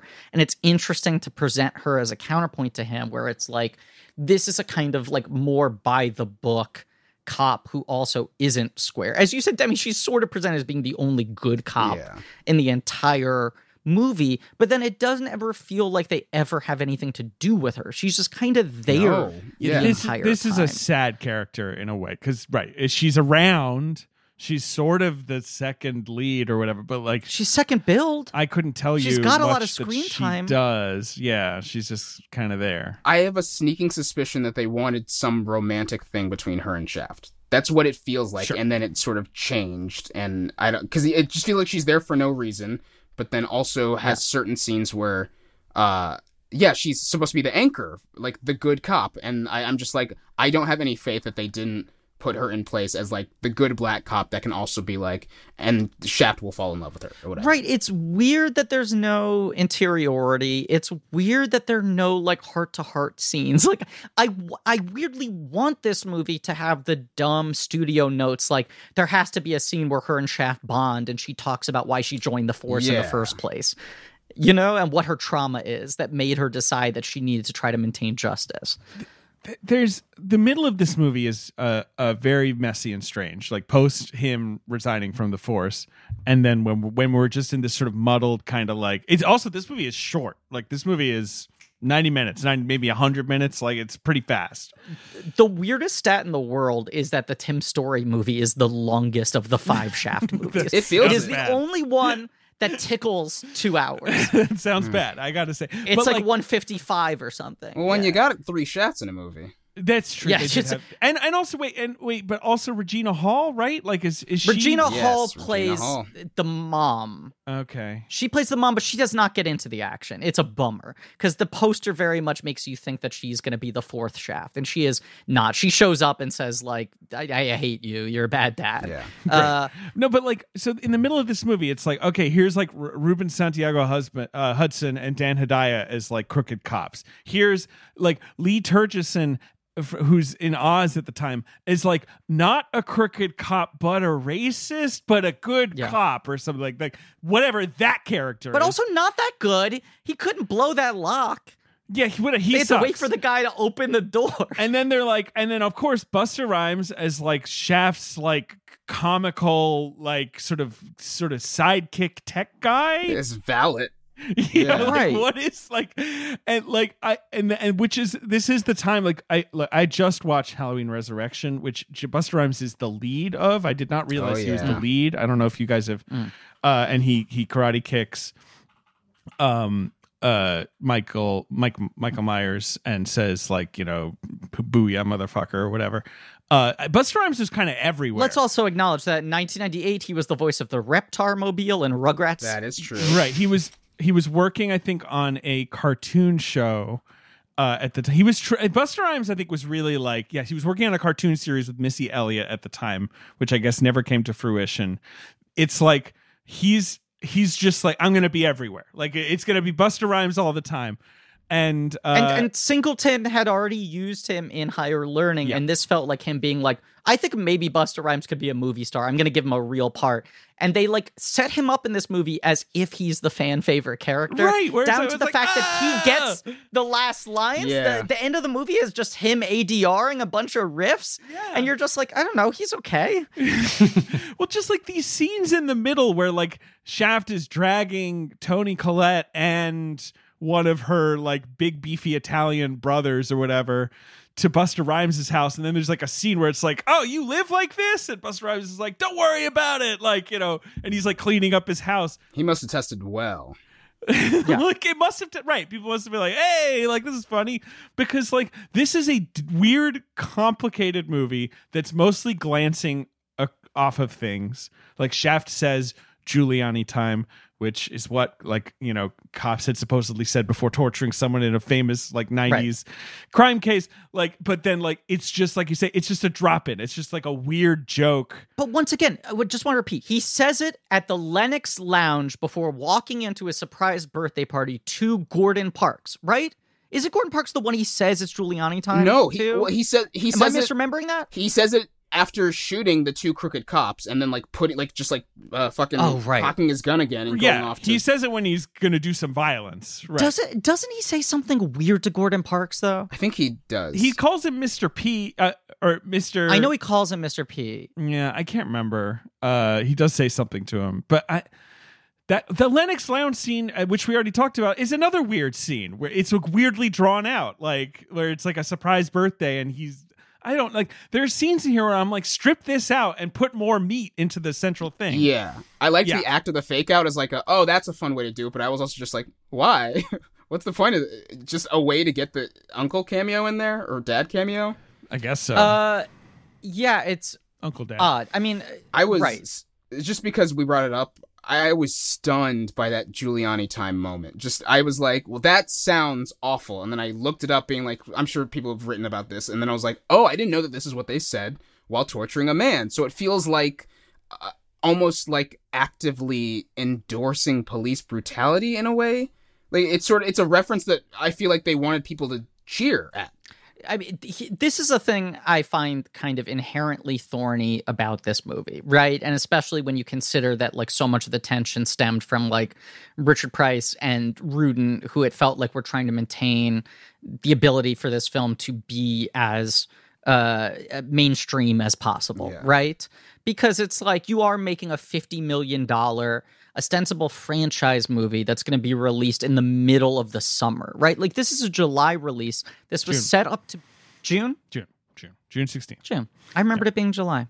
I guess I was applying sort of Sully goggles onto thinking they should have done in July. Thank you. But it feels like, you know, one of the many, many things that have come out in all of the Justice League brouhaha, right, is that in executive boardroom Warner Brothers meetings after Snyder screened his original Snyder cut and saw how much Cyborg was positioned as the lead of the film and how much Cyborg was like tortured and not avuncular in the movie, that apparently the head of Warner Brothers said, this is disastrous. We can't have an angry black man at the center of our big blockbuster, which I 100% believe they said in those words, right? Didn't they have like a dinner where they were like, if he doesn't say booyah, I mean, like, what are we even going to do? Like, that's millions in merchandise. Like, they had like some awful presentation where they're like, he simply must say booyah. And their thing, I think they said to him was, can you play it less like Frankenstein and more like Quasimodo? And he's like, what's the difference? And they're like, well, Frankenstein's bummed out, but Quasimodo's got a good heart. Oh, I guess so. Quasimodo's pretty bummed out, isn't he? Yeah. I don't know, but just like, whatever. They literally were like giving him notes like walk more like Quasimodo than Frankenstein, who's scary. All this shit, right? Super fucked up. But I do wonder if there was a calculation here on this movie where it's like you kind of need from the white executive standpoint and Rudin and everybody, if they're like, if Shaft acts like an abusive white cop, does that make him more palatable to white audiences rather than being threatening? Because it is odd how often he veers into the worst behavior that mirrors specific incidents and stuff. But there are like stories about how mad the cops were that he said Giuliani time. It's such a 2000 is a crazy different time in terms of and they were just like, how could you even bring that up? How could you even mention that? Like, don't even bring that up.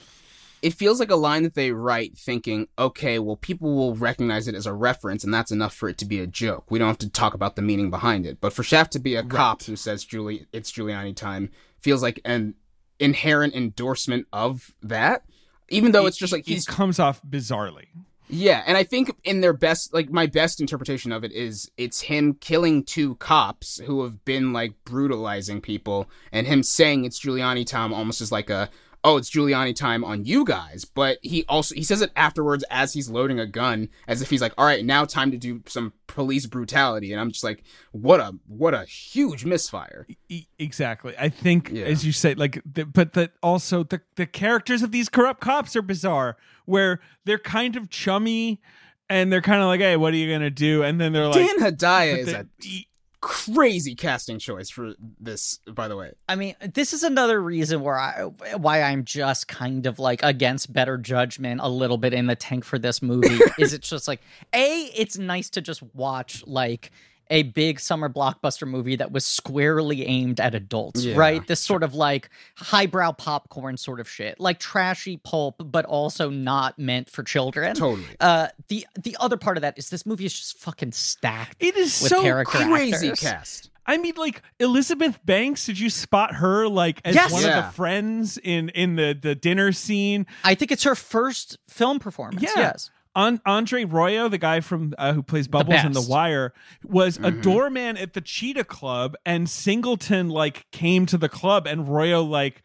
parted the Red Sea for him, and was like, hey, like, let me get you around, and then said like, hey, I want to be in Shaft, and Singleton was like, you got it, and that's like the start of his career. It's wild. Yeah, but then you have Philip Bosco and like Daniel Van Bargen and Hedaya. Right, these guys. Ruben Santiago Hudson, who then writes Ma Rainey's Black Bottom. Right. Like, it's just a wild grouping of people, but it's also just such a pleasure to watch a movie like that where you're just like, oh, every scene someone's a ringer or someone who goes on to become a ringer, and it's just someone getting to have fun, like not being burdened with having to carry expositional weight as much as being like flavor, but it is a film that feels like it's very much at odds with itself, which makes sense when you hear how much everyone was fighting about what the movie should have been. I think it's just a mess. I just don't know what I'm supposed to take away from the ending where Shaft does all this, kills all these people, kills lots and lots of people to get Toni Collette to safely to justice. And meanwhile, we've got, Christian Bale gets like an ice pick through his hand just so like he can get hurt. Because like the whole point of the movie is that Shaft is working really hard to put Christian Bale in jail. Right. But nothing about the movie's tone suggests that they want it. It wants Christian Bale to like get his head chopped off. Like, this movie is lurid, and this movie is like kind of angry, and this movie is like, take justice into your own hands, Shaft. And so at the end, we got this kind of like ironic twist of the mom shoots him. Lynn Thigpen, okay, great actor, yeah, best known as the Chief from Where the World is Carmen Sandiego, especially at this period of time, is this sort of like supposed to be a kind of emotional linchpin of the movie where she is Mekhi Phifer's mother, and Shaft is kind of like holding her at all of these hearings, promising her that justice will be served in some way. And then you get this ironic twist ending where she just, despite the fact that he's leading her up the stairs and going like, it's finally going to work this time, I promise you. I have the witness. It's all good. Right. She just shoots Christian Bale like 6 times in cold blood.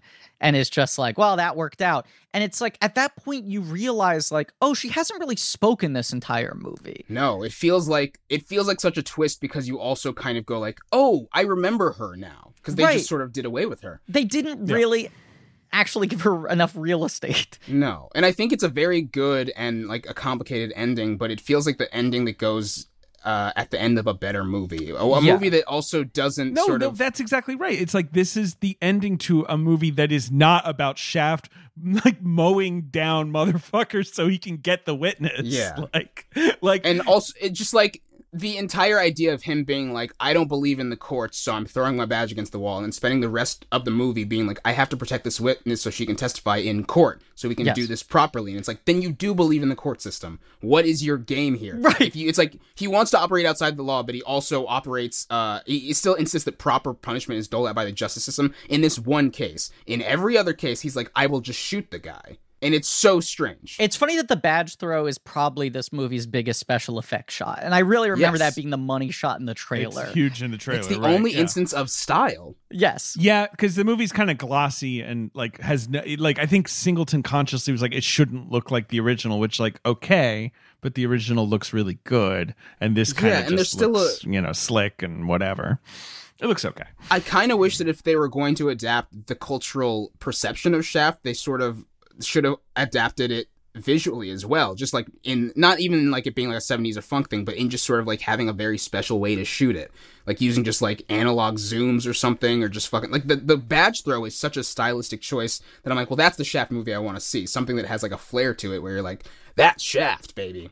Like, if you're gonna do that with the character, just do it with the whole thing. It is weird. I mean, like, they do shoot this movie in New York, right? Like, it has it's got the location value, stuff. Yep. Right, of real locations of real New York City and whatever, whereas the fucking Tim Story Shaft is shot in Atlanta and feels like it was, shot in a Ziploc bag. But, it's funny also in particular to me because Singleton is 2 years away from doing Too Fast, Too Furious, which is the most fucking stylized movie in the world, right? Which is a movie that turns people off at the time because they were like, do less, dude. Like, calm the fuck down.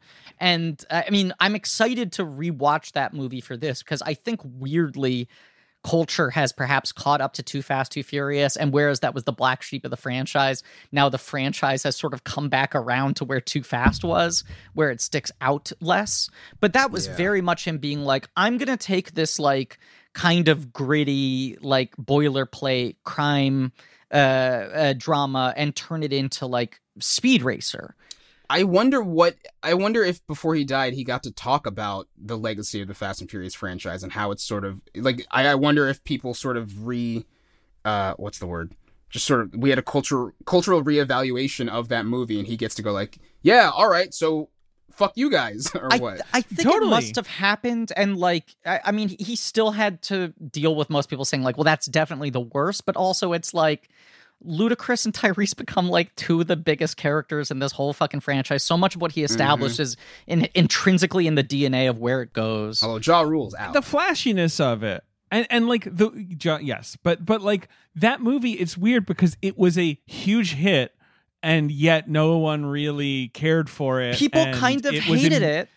Right, it was immediately seen as like, well, you ruined a fun thing because there's no fucking Vin Diesel here, right? To the degree that they're like, okay, let's make a third one that only costs like $30 million and has no returning actors. That it felt like, Singleton, you've killed the mainline franchise, and now Fast and Furious is just a brand name for cheap actors and cars. And yet when they bring back the whole gang in, Fast 5, like, it's like, yeah, Too Fast, Too Furious is a linchpin for us. Like, that's crucial to what we're going to set up here. And it's like, as you say, Deb, it's like a weird 10 years later, like, yeah, actually, thanks for that. Like, you actually put a lot of stuff in the water that we actually needed. Like, but I also, I remember reading interviews with it. We'll talk about this movie so much in 2 weeks, but I remember reading interviews with him where he was so defensive about that movie, where he was like, I don't know, people thought that I had lost the plot because I didn't make what they imagined when they heard John Singleton does Too Fast, Too Furious, which is probably a harder-edged Fast and Furious movie. And he was like, no, I was just like really into anime at the time, and I wanted to make a movie that looked and felt like anime. Crazy. But that's why this movie being relatively restrained stylistically is odd. Because he also, even when I go back and reading interviews from the beginning of his career after Boys in the Hood, he always talked about, like, I'm very afraid of being pigeonholed as the sort of like small budget social issues drama guy, the kind of kitchen sink guy. Like, I want to make big genre movies, I want to make blockbusters, I want to make everything. That he very much felt like he wanted to prove to people that he could do these types of movies, where this movie is like an audition for him to continue doing that in his career, also a like reclamation project for his career up until that point in time, but then kind of dooms the rest of his career. Right. It's a hit too. It's like an unambiguous hit, but no one wants to touch Shaft. I don't know. It's weird. By the time it comes out, Jackson's doing interviews and he's saying, I'm definitely going to play Shaft again, but with a different director. Ooh. Like, he's like, no question, this is my franchise, I'm going to keep doing it. Jackson's so interesting to me because he's like such a straight talker, and I feel like when you read interviews with him, he's very much like, I'm the least pretentious guy in the world. It is ridiculous that people pay me millions of dollars to act. I'm never going to turn down a job. My career didn't take off until I was like 40. I'm a pro. I know how to make anything work. I like popcorn, you know? Like, he always talks about like, I don't love making dour, serious movies because that's not what I like to watch. I'm ready to do heady, heavy theater, but in a movie, I want to make something that people enjoy and want to go see on a Friday night. Totally. And he's like pretty good at most of the time delivering above his weight class and not feeling like he's phoning it in. I think weirdly, Shaft 2019 is one of his most phoned in performances. Like, that's the one that feels really cynical to me. It's very cynical, but I do recall watching it and feeling like, I think I'm having fun watching him do this, but I think it's because it's like, it's an adaptation of what we know of Shaft, and it's an adaptation of what we know of Samuel L. Jackson, but sort of subverted in a way. Like, it starts with, here's what you know about Samuel L. Jackson, so you know that the arc he has to go through is like, well, maybe that's not who he should be. And it is sort of like fun to watch in a way, because it's him having fun with his own image, but under this sort of guise of, we have to tell a story about Shaft. And I'm like, this isn't a Shaft movie. This is a what you know of Samuel L. Jackson movie becoming that's the actual Samuel L. Jackson. Other fucking weird thing about that movie is it's like, okay, now we're going to do the generational family legacy Shaft movie, except we're going to retcon Roundtree into being his dad instead of his uncle. There are 6 years difference between Jackson. 6 years? 6 years. Age difference between Jackson and Roundtree. So that's like, actually crazy. Yes, Jackson is 72 and Roundtree is 78. That's psycho. But you know what? I could see Shaft having a kid at six years old. He's pretty cool. I don't know. I can see him being 24 and just adopting an 18-year-old, being like, I'm going to get this kid out of the system. I'm going to take... Your name's John Shaft too. It's like, it is? Yeah. All right. I had a name. I've had a name for several... Okay. No, you didn't have a name and you didn't have a game, and now both are Shaft.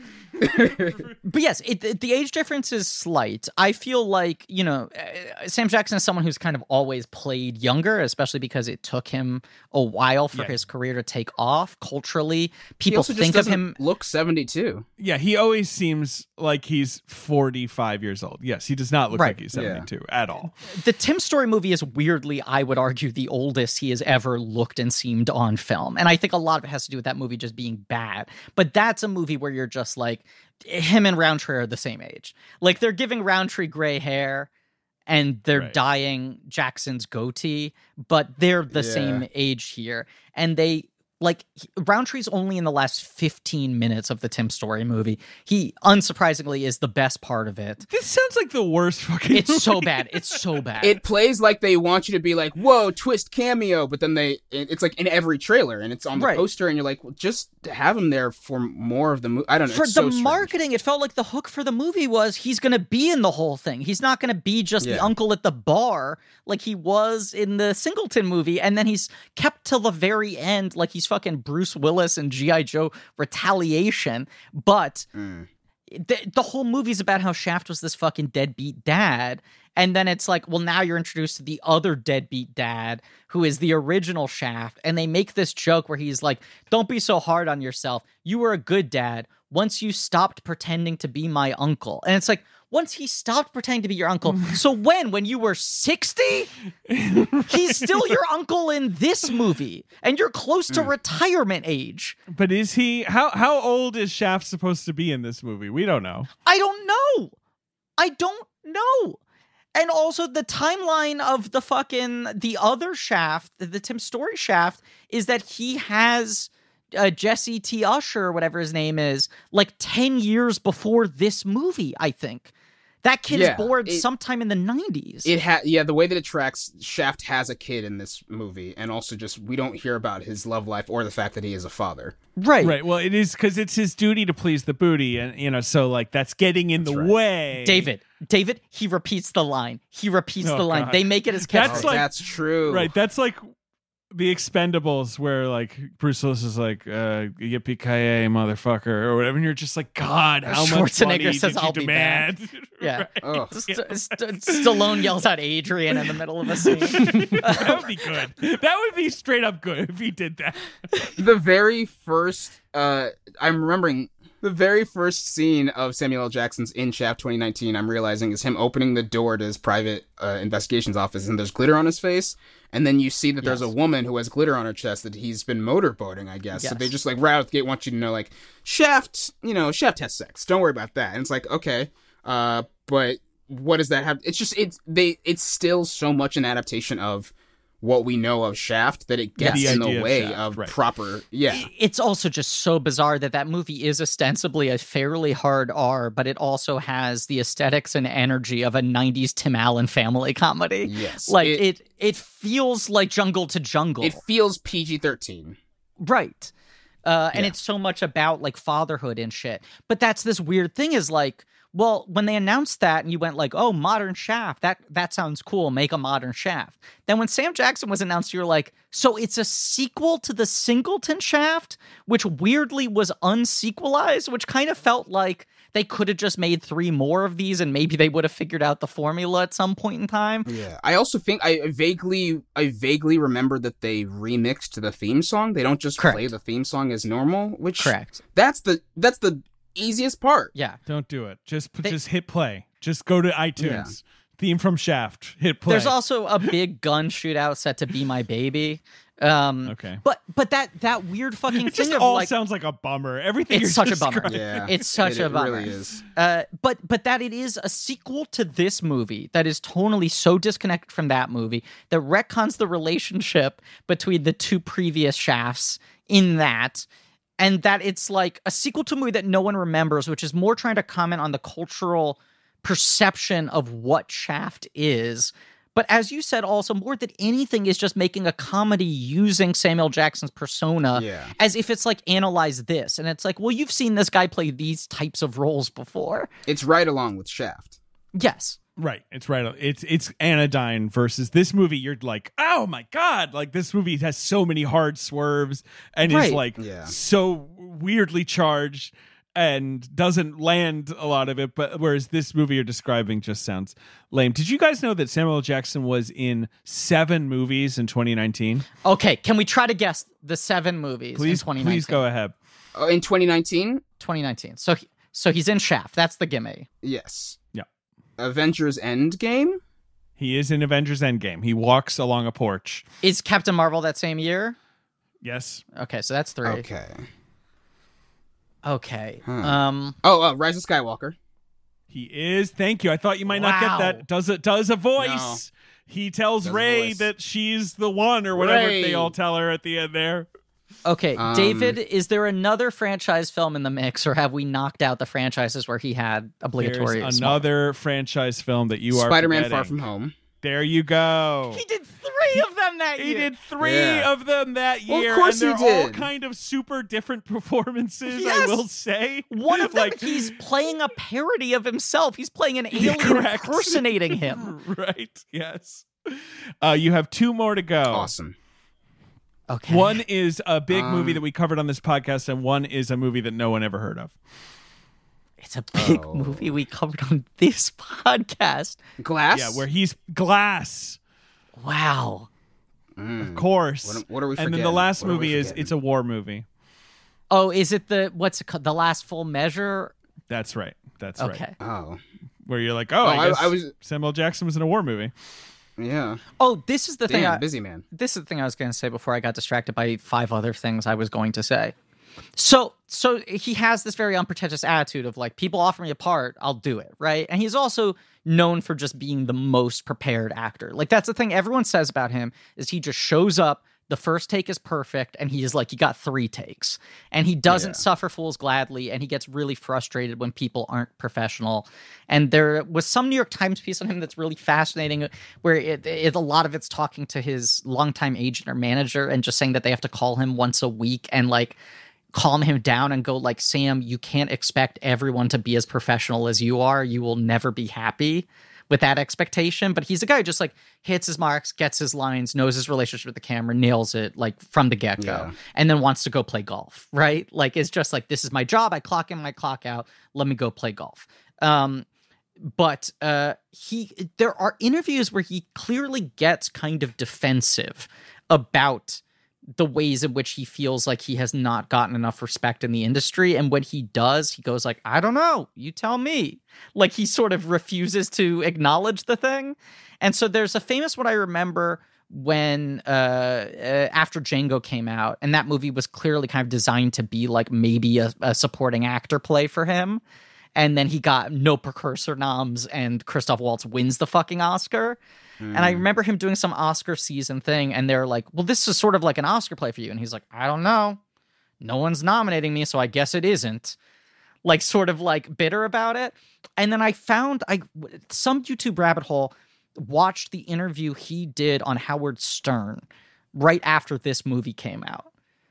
And the movie was a hit, right? It opened at number 1. It opened big. It kind of dropped off quickly. But like opening weekend, it seemed like an unqualified hit. And now it was a hit. Right. Jackson has his franchise. Here's a big summer movie. He's the only guy above the title. He's playing this iconic character. He'll get to keep on playing these. And, Stern is asking these questions where he's like, well, this is like huge for your career, right? And he's like, I don't know. You tell me. And he's like, I mean, this is like, you're the only guy on the poster. You get like the girl. You're like getting the action.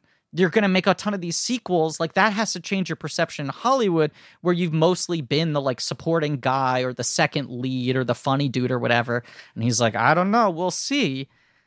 And he had this very kind of like, I'll believe it when I see it kind of attitude. But it is interesting to think about that, like, he was kind of proven right, that this like didn't really bear out into other films like this. You know, he's got a couple others, but he pretty much goes back to shit like, as you said, like Rules of the Game and Basic, where it's like he's one of 3 people, he's one of 2 people. I think a lot of that is him being a longtime actor in Hollywood, but also recognizing that even like as a lead, he's still like a black man, and he'll have to like audition for the rest of his life and have to do all these things where it's like, he doesn't want to go on the radio and be like, hell yeah, I'm a star now. Because as soon as he says that, people will be like, this guy seems like he's full of himself. Yes. We don't want to do that. I think that's also just how he's maintained such a professionality.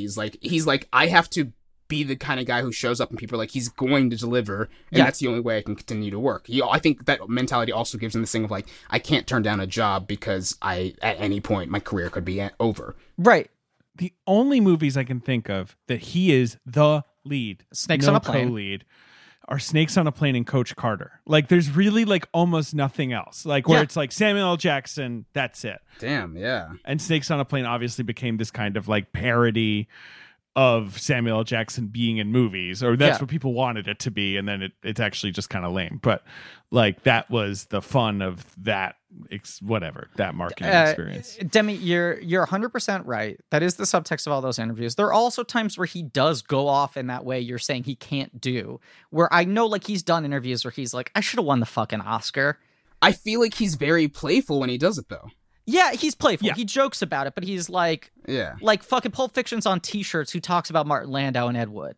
A statement of a guy who clearly has never listened to Blank Check, where I talk about Martin Landau and Ed Wood constantly. But he's like, he has that attitude, and he also loves to flaunt the fact that I think he is now, especially with all the Marvel movies, the highest grossing actor of all time. Like by leaps and bounds. By so much, because of the Marvel movie. I mean, I think he's someone who only wants to comment on public perception or what is like publicly accepted as like no one would fight him on this. Like he'll say like, yeah, Pulp Fiction was one of the biggest fucking movies of that year, but he's not going to say it the year it comes out. He'll be like, we'll and see. It's because of me, and Travolta was the one who got to be the star for years and years after that. You know, I mean, I feel like he does often sort of say like, I maybe should be paid more. I maybe should have gotten nominated for more Oscars. Like, he kind of has that vibe to him, but it's true. It's like, I don't know. It's such a weird, fascinating career. I feel like in lieu of an Oscar, he's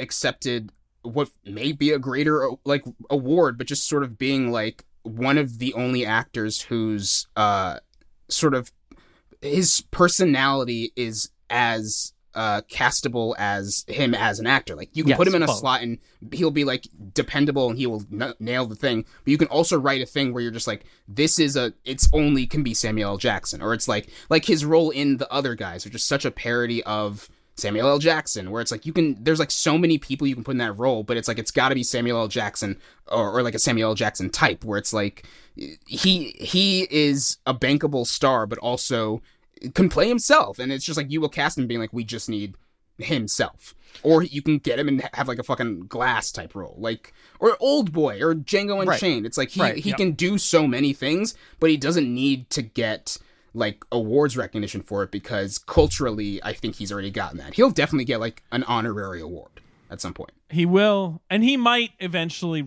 do some prestige movie where the Oscars are like, oh, we'll shake off the dust and be like, we've decided it's time for you to win an Oscar. But that's that annoying Oscar thing where they've decided, quote, exactly. And that just kind of comes off terribly half the time. It does feel to me like both Django and especially Hateful Eight were designed to try to get him an Oscar. Like Tarantino was like, enough's enough. Now Django, that's a really fucking tricky character. It was unlikely that was going to work, even though I think he should have gotten nominated, possibly won for that, just because the character is so off-putting. But that's example, Demi, of what you're talking about, where he was just like, I'm going to drop the Samuel Jackson shit and give you like full investment into a character in the reality of this movie. And then Hateful Eight feels like it's a movie designed just to showcase everything he can do, but the movie doesn't connect. His movies have made $27.5 billion worldwide. Bananas. That's crazy. It's pretty good. He's the number one. Number 2 is Robert Downey Jr. Yeah. Number 3 is Tom Hanks. And number 4, of course, we know her, we love her, Scarlett Johansson. I don't know. The Marvel movies have thrown everything off, you know? Yeah. How many people of the top 10 are not in the MCU? Great question. I'm looking now, and it's 2. It's Tom Hanks and Harrison Ford. That sucks. That sucks. I'm honestly shocked Harrison Ford hasn't been in the MCU, honestly. I know. That's actually a good. I actually had to think for a second. Where I'm like, wait, does he play like a space cop or something? Like, did I forget? Like, in my head, he's Tommy Lee Jones's role in First Avenger, but he might as well be. Not that Tommy Lee Jones didn't rock the house, but Tom Cruise is now 11th behind wild. Chris Pratt. And I'm sure that kills him. It's the number of Marvel movies and the fact that everyone's in so many of them that fucks the stat up. But then you have to think that Samuel Jackson was already number 1 before the Marvel universe started, because he also has fucking Jurassic Park and 3 Star Wars movies. And it's just fucking... And like The Incredibles and like all kinds of shit. But it is fascinating. Yes. I mean, a thing we sort of have been talking about, like, this movie feels like it's, among other things, trying to be the culmination of, here is what the Samuel L. Jackson movie star persona is codified into its own franchise. And then 19 years later, they make a movie that's essentially just parodying that. And both of them become weird non-starters for his career. Which is wild because I do think they could have made a movie, like an original character that was just, it's Samuel L. Jackson, and that might have done just as well. I think Samuel L. Jackson is maybe as, if not more, recognizable than Shaft. Yes. At this point, though, it's like the right moment culturally to combine the two things, even though it probably would have behooved him better to just be like, let's create our own Shaft type character. Oh, I mean by the point of like 2019 when that one comes by out. 2019 it makes no fucking sense. Yes. Especially when you're just like, wait a second, it's a movie about legendary character John Shaft II being a deadbeat dad. I forgot what that guy's quirks are. The last decade of this industry has been such a panic of them trying to be like, we just need some sort of recognizable name to get 10% of the audience, and then from there on, we'll trust that you can get more. It doesn't matter how connected the property is or how big the audience might be. Can I say one final thing about this movie before we get to the box office game? That's like a thing I both like about this movie and find frustrating, but I always get roped into it. Few things get me more excited when watching a film when I feel like, oh man, this story is like branching out. It's getting expansive, right? Because like I feel like the most satisfying thing to me is when a movie is able to set like 15 plates spinning at the same time narratively and somehow make them all convene in a satisfying way. And that weird second act we sort of talked around, that's sort of formless of this movie, I do get a charge from it because it's when the story starts to unfold, even though it ultimately has no idea what to do with any of the things it's setting up. But when it's like, okay, you've set up Peoples as this alternate track, then the two of them get put in the cell together. Then there's the weird thing of like Bale trying to hawk the jewelry to hire him to kill Toni Collette, the search for Toni Collette, Bale being beholden to him and needing to sell his heroin because also they paid off Hadaya. Like there's this moment where the movie feels like it's becoming The Wire and trying to show the entire spider web. And it's like, as you said, the Lynn Thigpen ending is interesting in and of itself. It's the ending to a movie that this film is fundamentally not. And it also makes this film feel kind of unsatisfying because it's just like, well, the movie was just about a lot of shit ramping up and never really happening while this one guy just flew to Switzerland and tried to skate by.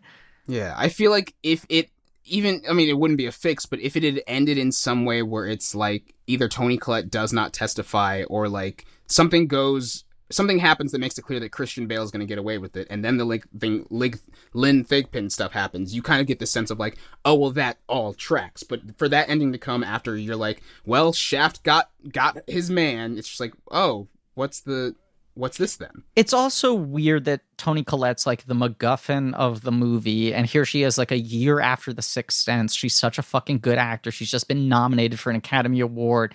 You feel like she's going to be the secret weapon of this movie when she comes in, and she's got like one scene where she's good.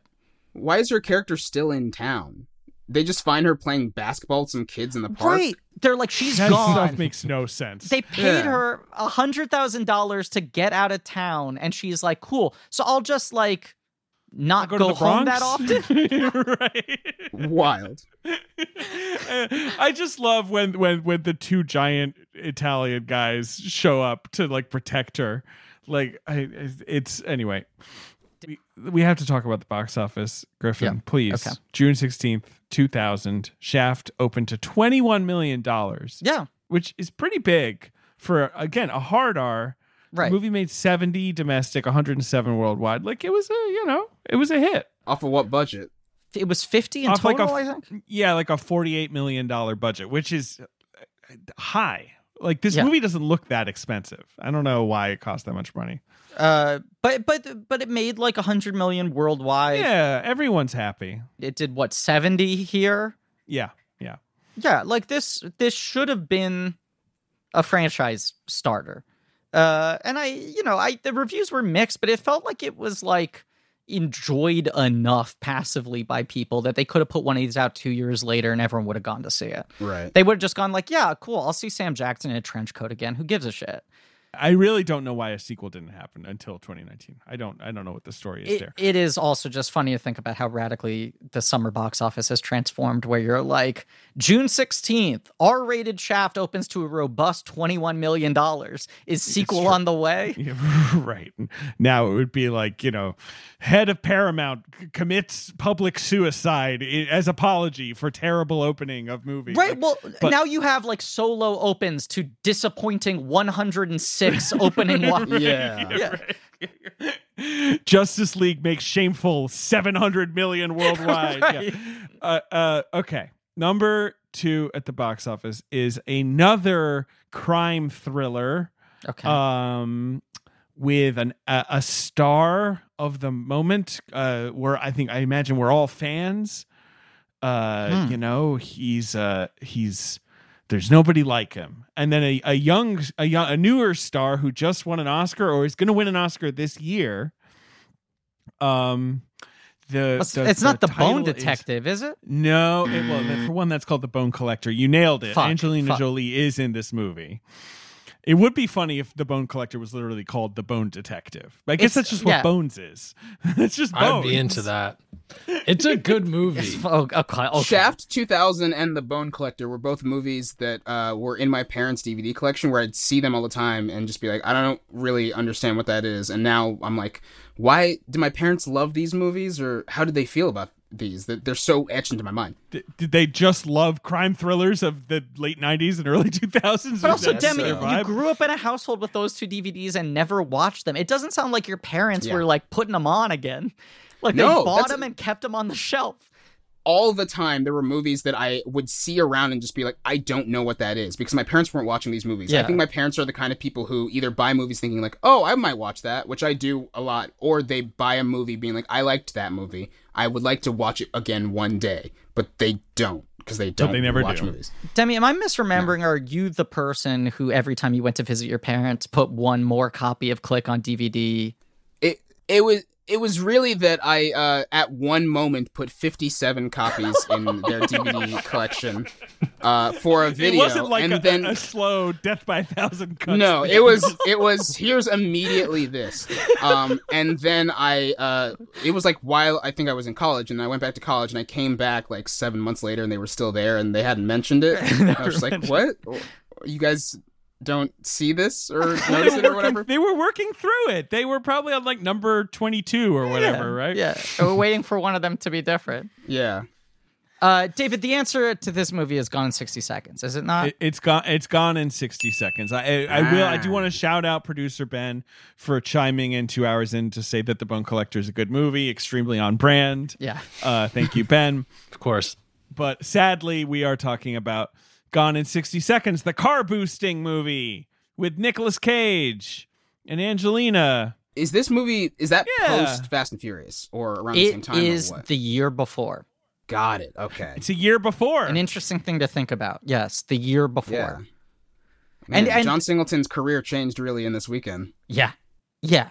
And also Gone in 60 Seconds feels like the type of car aficionado movie that dies the second Fast and Furious takes over. Where it's just like car cultures, if people like cars, you can make a movie with a bunch of nice cars in them versus like it's a superhero franchise based around drivers. It's like, do you want to see nice cars or do you want to see people just fucking drive? Gone in 60 Seconds, of course, also a Disney movie. Yeah, Gone in 60 Seconds is a Disney movie. Yeah. Bruckheimer.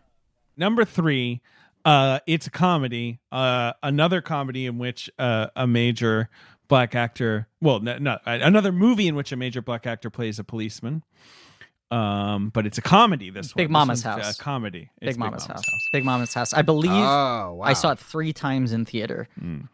I saw it 1 time in theater. I don't think I've ever seen it. My dad loved it so much he called up my grandfather and was like, "You got to take the boys to see this movie. You're gonna love it." And so I saw it. Did your grandfather love it?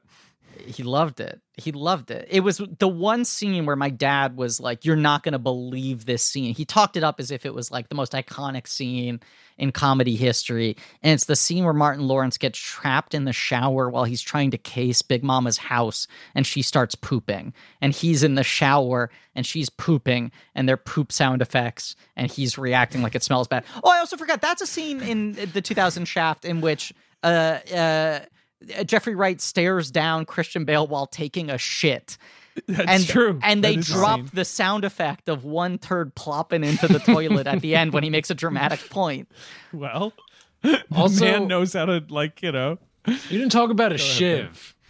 Oh, yeah, he's big. He's got this ice pick. Yeah, and he stabs himself. Well, okay, the moment where he stabs himself, they have this funk music that drops, and it's so not the tone. Like, I think it wants you to be like, whoa, this guy's really weird. But in my head, it's like any other score, and they'd be like, this guy's a psycho, and this is like the escalation of what he means as a villain. But it's not scary. It's just sort of like, whoa, weird, because of the funk music.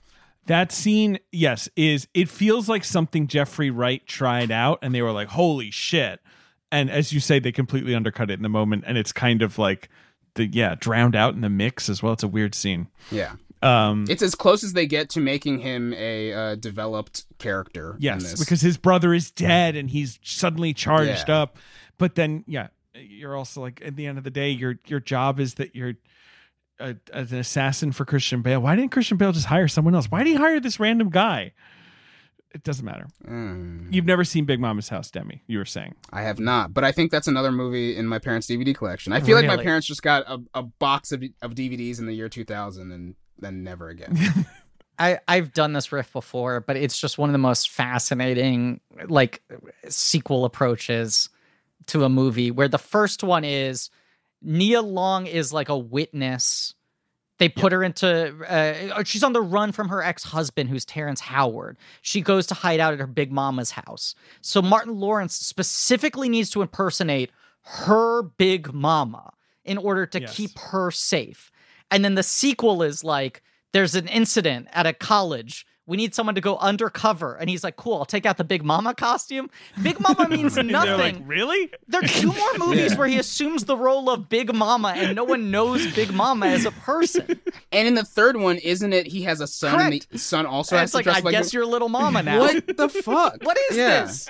I believe the poster of the third one is literally Martin Lawrence is holding up the wardrobe his son is going to have to wear. And his son is like, why? I don't want to do this. Yeah. This seems overly complicated. Can't I just put a mustache on? We don't have any ideas for how to do a sequel after it's been 5 years past they got a kid now. Yes, it's like they have a secret kid and it's actually a hot 25-year-old. Yeah, which is what the third Shaft is. Yep.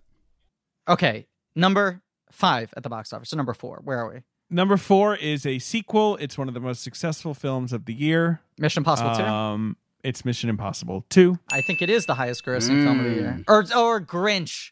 Yes, I always forget if, like, I think maybe it's highest worldwide and Grinch is highest domestic or whatever. Yeah. Yes. It's the John Woo motorcycle Mission Impossible. Correct, with the great character of Sand Gun, of course. Sand Gun. A gun that Tom Cruise kicks out of the sand to shoot someone. Greatest scene in the movie. That's the only Mission Impossible movie where I truly don't remember anything besides. Well, I remember the rock climbing in the beginning, and I remember the motorcycle crashing in the that's the thing. It is almost impossible There's a to middle remember 2 hours there. 2 hours? That's tough. That's tough. Wild.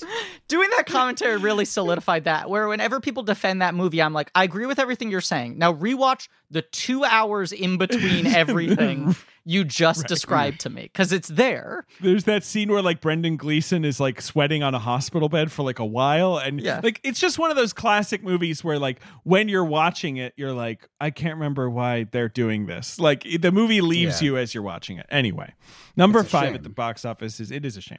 It's the one bad one. Number 5 is an animated film, Griffin. We will cover it Dinosaur? on this podcast one day. It's not Dinosaur. Okay, but if we're going to cover 7. If we're going to cover it one day, Animated 2000. It's not correct.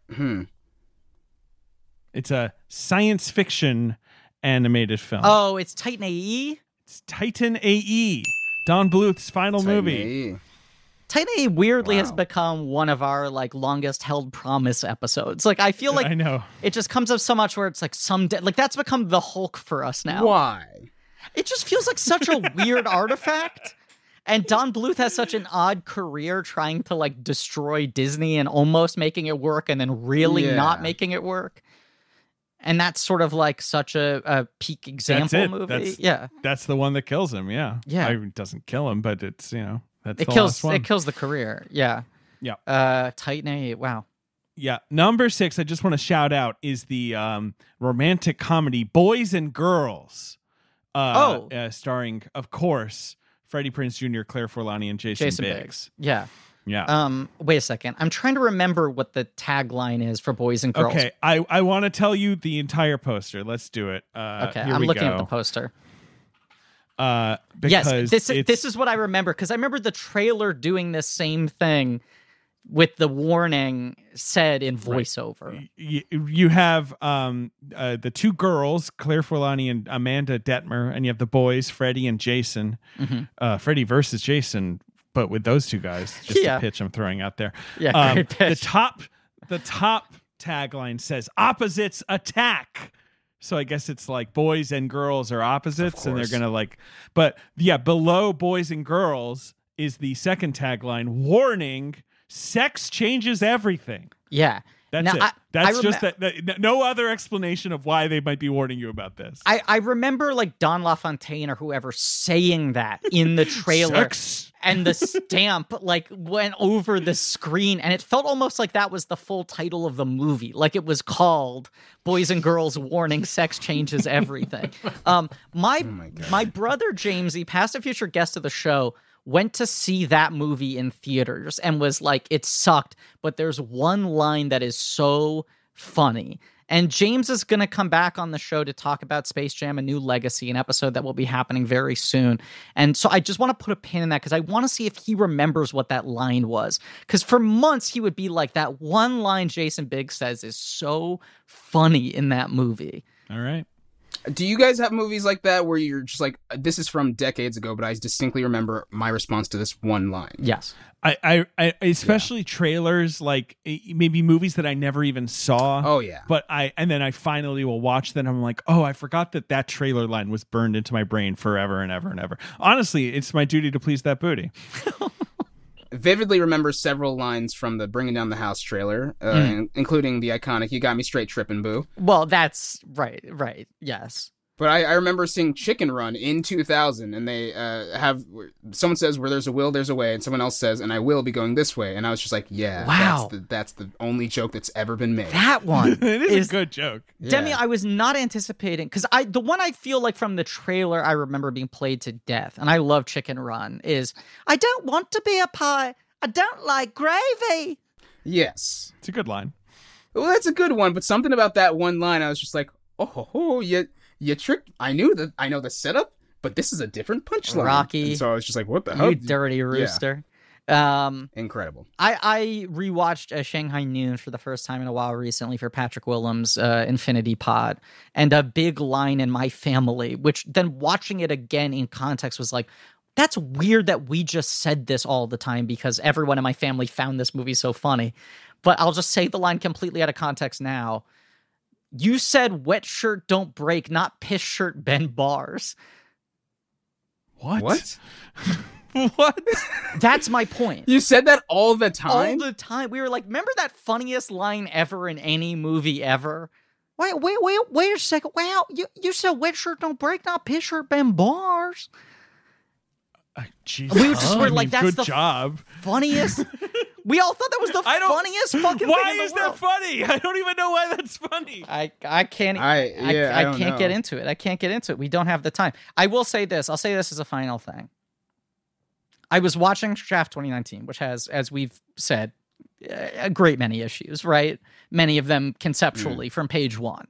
But, it wants to do this thing of like, oh, Shaft is like a guy of his time. He's not PC anymore. Here's his son, who's this modern man. One of the many issues with the movie is it can't decide if Shaft is uncool for being antiquated and sexist or Shaft's son is uncool for being a modern man. And much of the movie is him calling him like a pussy soy boy. Yeah. So much of the marketing for the movie was definitely in the former, because a lot of the marketing was just sort of like, why don't you take your avocado toast and shove it up your dick hole? And then in the movie, it's just sort of like, so much of that. What's the point? Right. It really feels like they wanted to market it to boomers and to like people, just like I don't know, right-wing people whose entire perception of millennials is they're too PC. Yes. And I'm just that's so depressing that Yes. like a Shaft movie Yes! is It really about is. Shaft cucking millennials. Well, this is the other that's thing. worst. The other thing is, like, I agree with yeah. you, Demi, that movie works best when it's sort of about the weirdness of Samuel Jackson and the sadness of this guy still existing in 2019, acting like nothing's changed. Yes. Like that. I think it should have been an Austin Powers type Right. take where it's just like Shaft is Right, unfrozen out of the 70s, Right. and everyone's like, what the fuck is wrong with you? You can't just shout to get laid.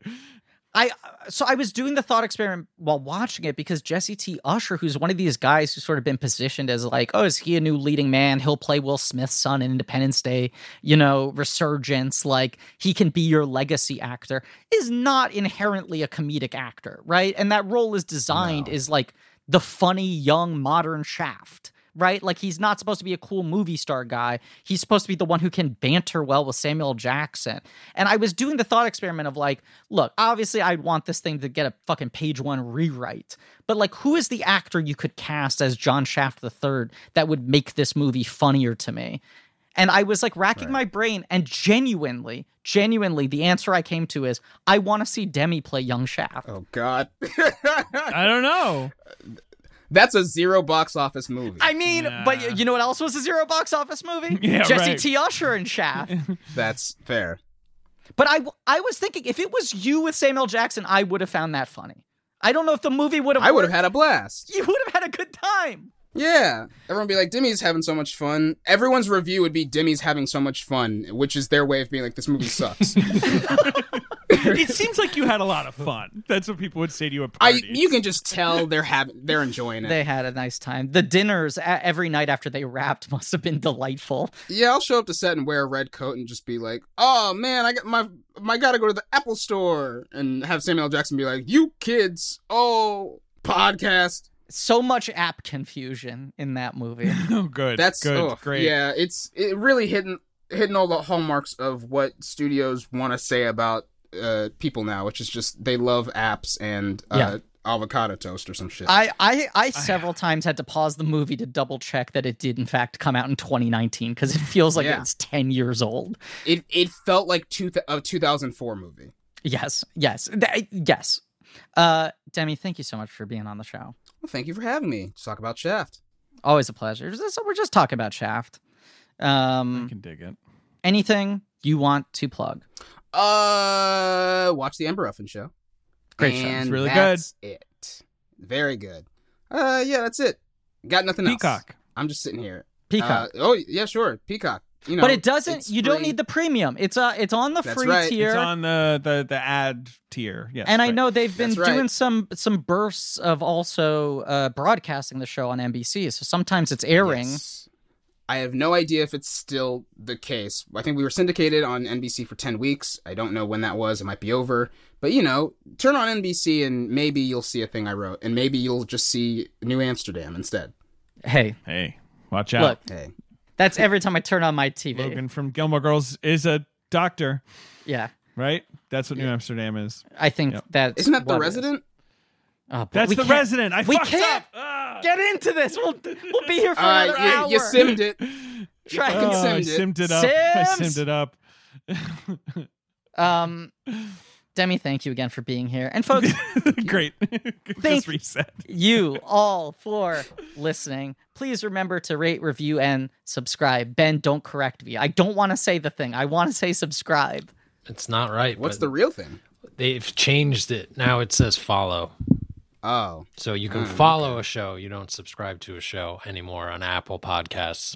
They changed the button, but I'm going to be like Shaft. I'm going to be anachronistic. Mm-hmm. Okay? Yeah, it should be follow. Go to Patreon. It shouldn't be follow. It should not.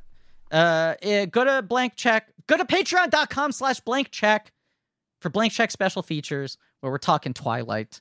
We're covering the Twilight movies. Yeah. Movies that have a very, very chill relationship to sex, much like the Shaft franchise. Shaft is the anti-Twilight. Yeah, I've in always said this. so many ways. Go to blankies.reddit.com for some real nerdy shit and go to our Shopify page for some real nerdy merch. Thank you to Marie Barty for our social media, Alex Barron, AJ McKeon for editing help, and David, we got a new member of the team. Yep, research. We got research on this episode done by JJ Bursch and Nick Loriano. So thanks to them. And thank you to Lane Montgomery and the Great American Novel for our theme song. Tune in next week for Baby Boy. And as always, I am legally obligated. No, I should just let you. That's how it should end. No, do the legal obligation. What was that? I'm legally obligated to let you know it's my duty to please that voting. There we go. Oh my God! Wait, that.